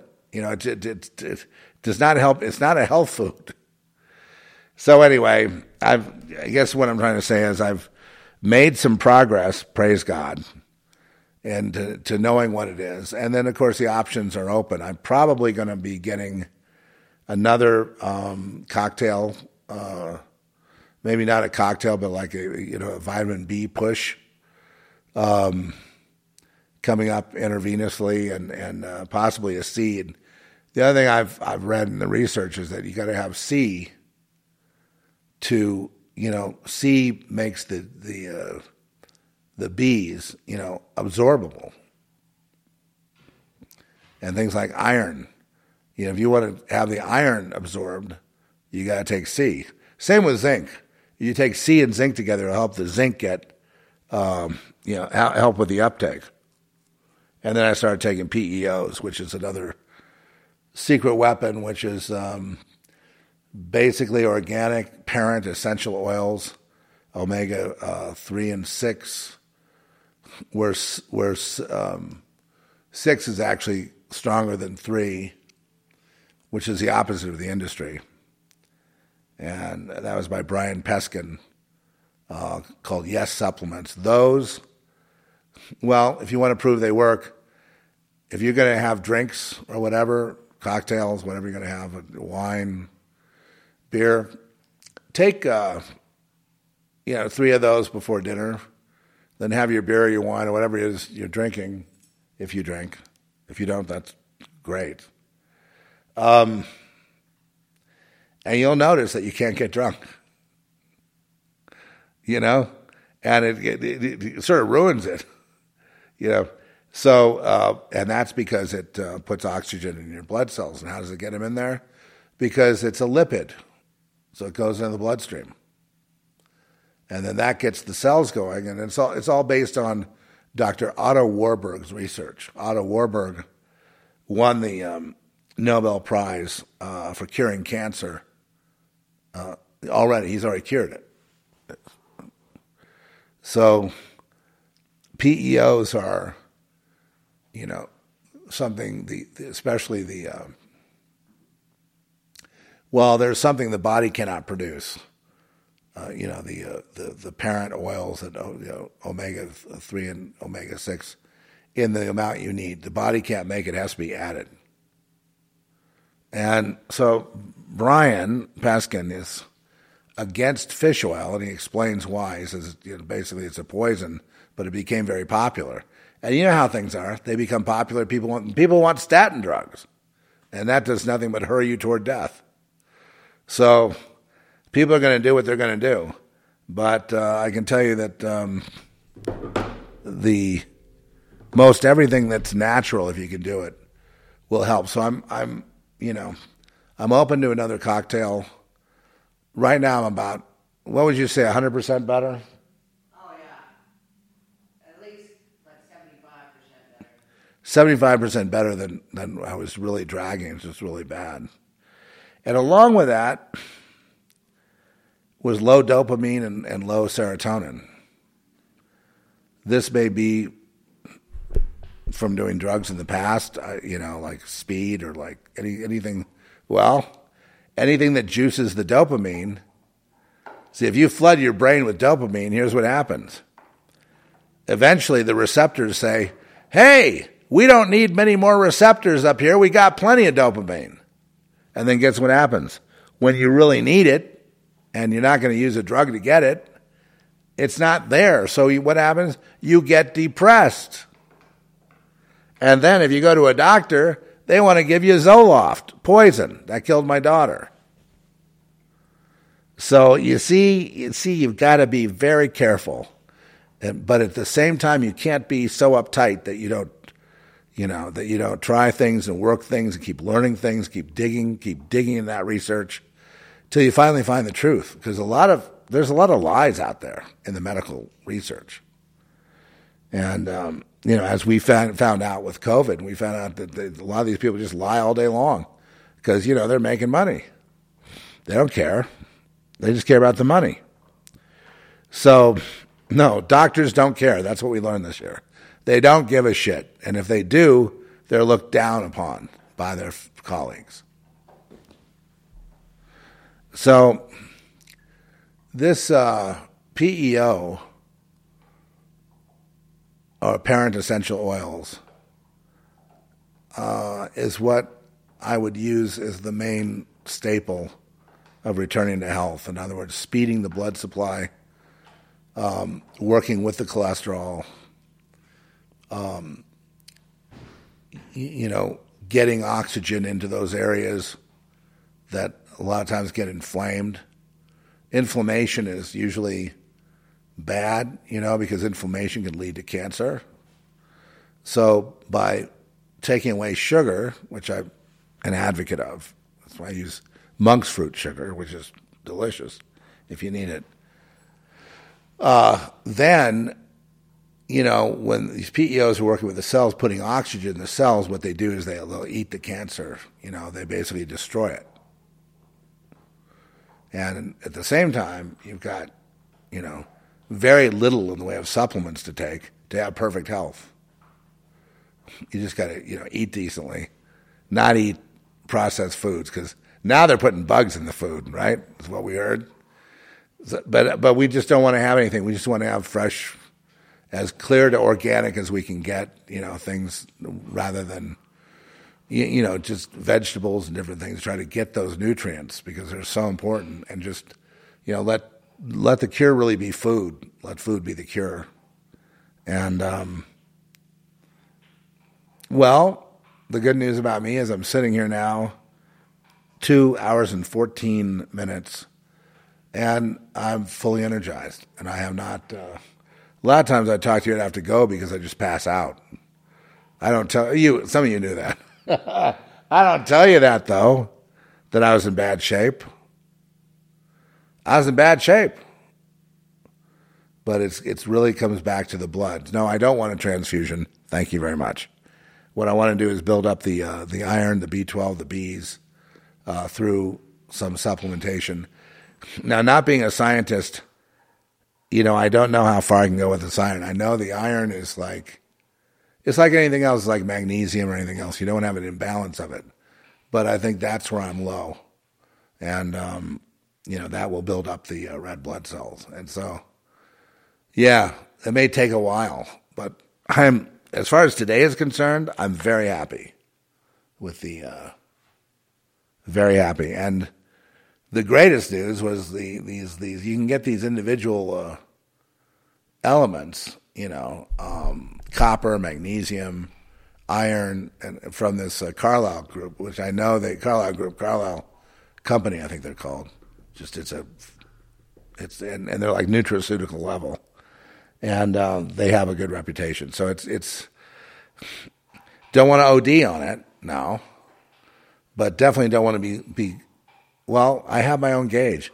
When my foot starts flapping, I know I need more iron, and it's like I'm just barely above where I should be, and I'm feeling like a lot better and a lot more energized. But I feel like there's another level that I could get to.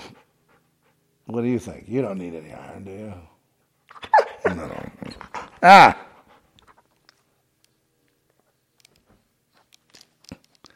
He's trying to push the headphones off of me. Come on.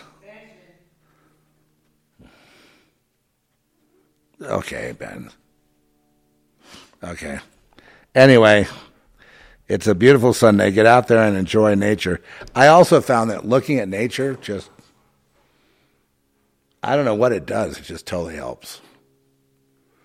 Sitting under a little tree. I built a little grotto thing in my front, I guess out the front door. A little fireplace, a little Kiva fireplace, and a waterfall. And I just sit there watching the birds. It does something. It's God time. Being in nature is like God time. Yeah. Okay. I'll see you guys later. God bless you. I know that healing is in your future too. It's in mine. It's in yours. And we're all going to be better for it. And I'm trying to find Trisha's little warning. Going out to old Klaus Schwab. I feel like calling him like Santa Claus Schwab. Anyway, God bless you. We'll see you.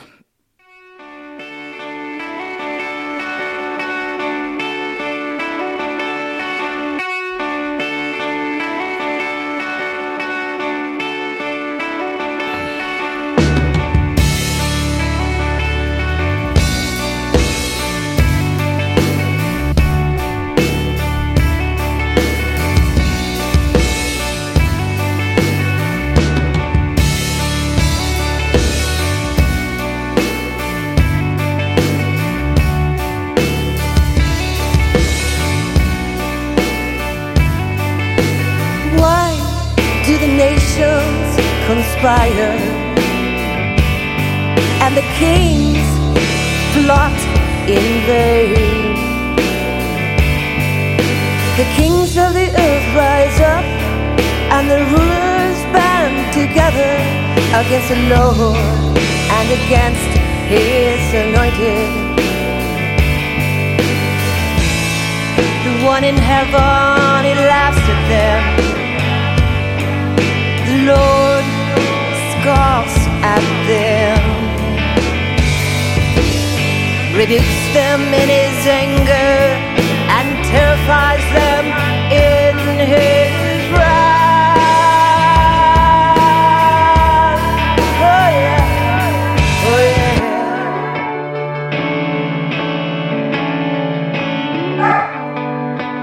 I will make the nations your inheritance, The ends of the earth, your possession, break them with a rod of iron.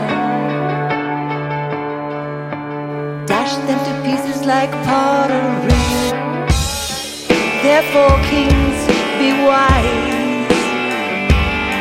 Be warned, you rulers of the earth.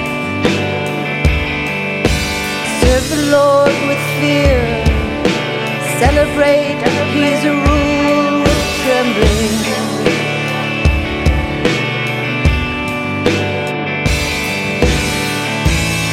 The one in heaven, he laughs at them. The Lord scoffs at them. Rebukes them in his anger and terrifies them in his wrath. I have set my king on my holy mountain. Kiss his son or he will be angry, and your way will lead to your destruction. His wrath can flare up in a moment. Blessed are all who take refuge in him. Why do the nations conspire and the kings plot in vain? The kings of the earth rise up, and the rulers band together against the Lord and against his anointed. The one in heaven, he laughs at them. The Lord scoffs at them. Rebukes them in his anger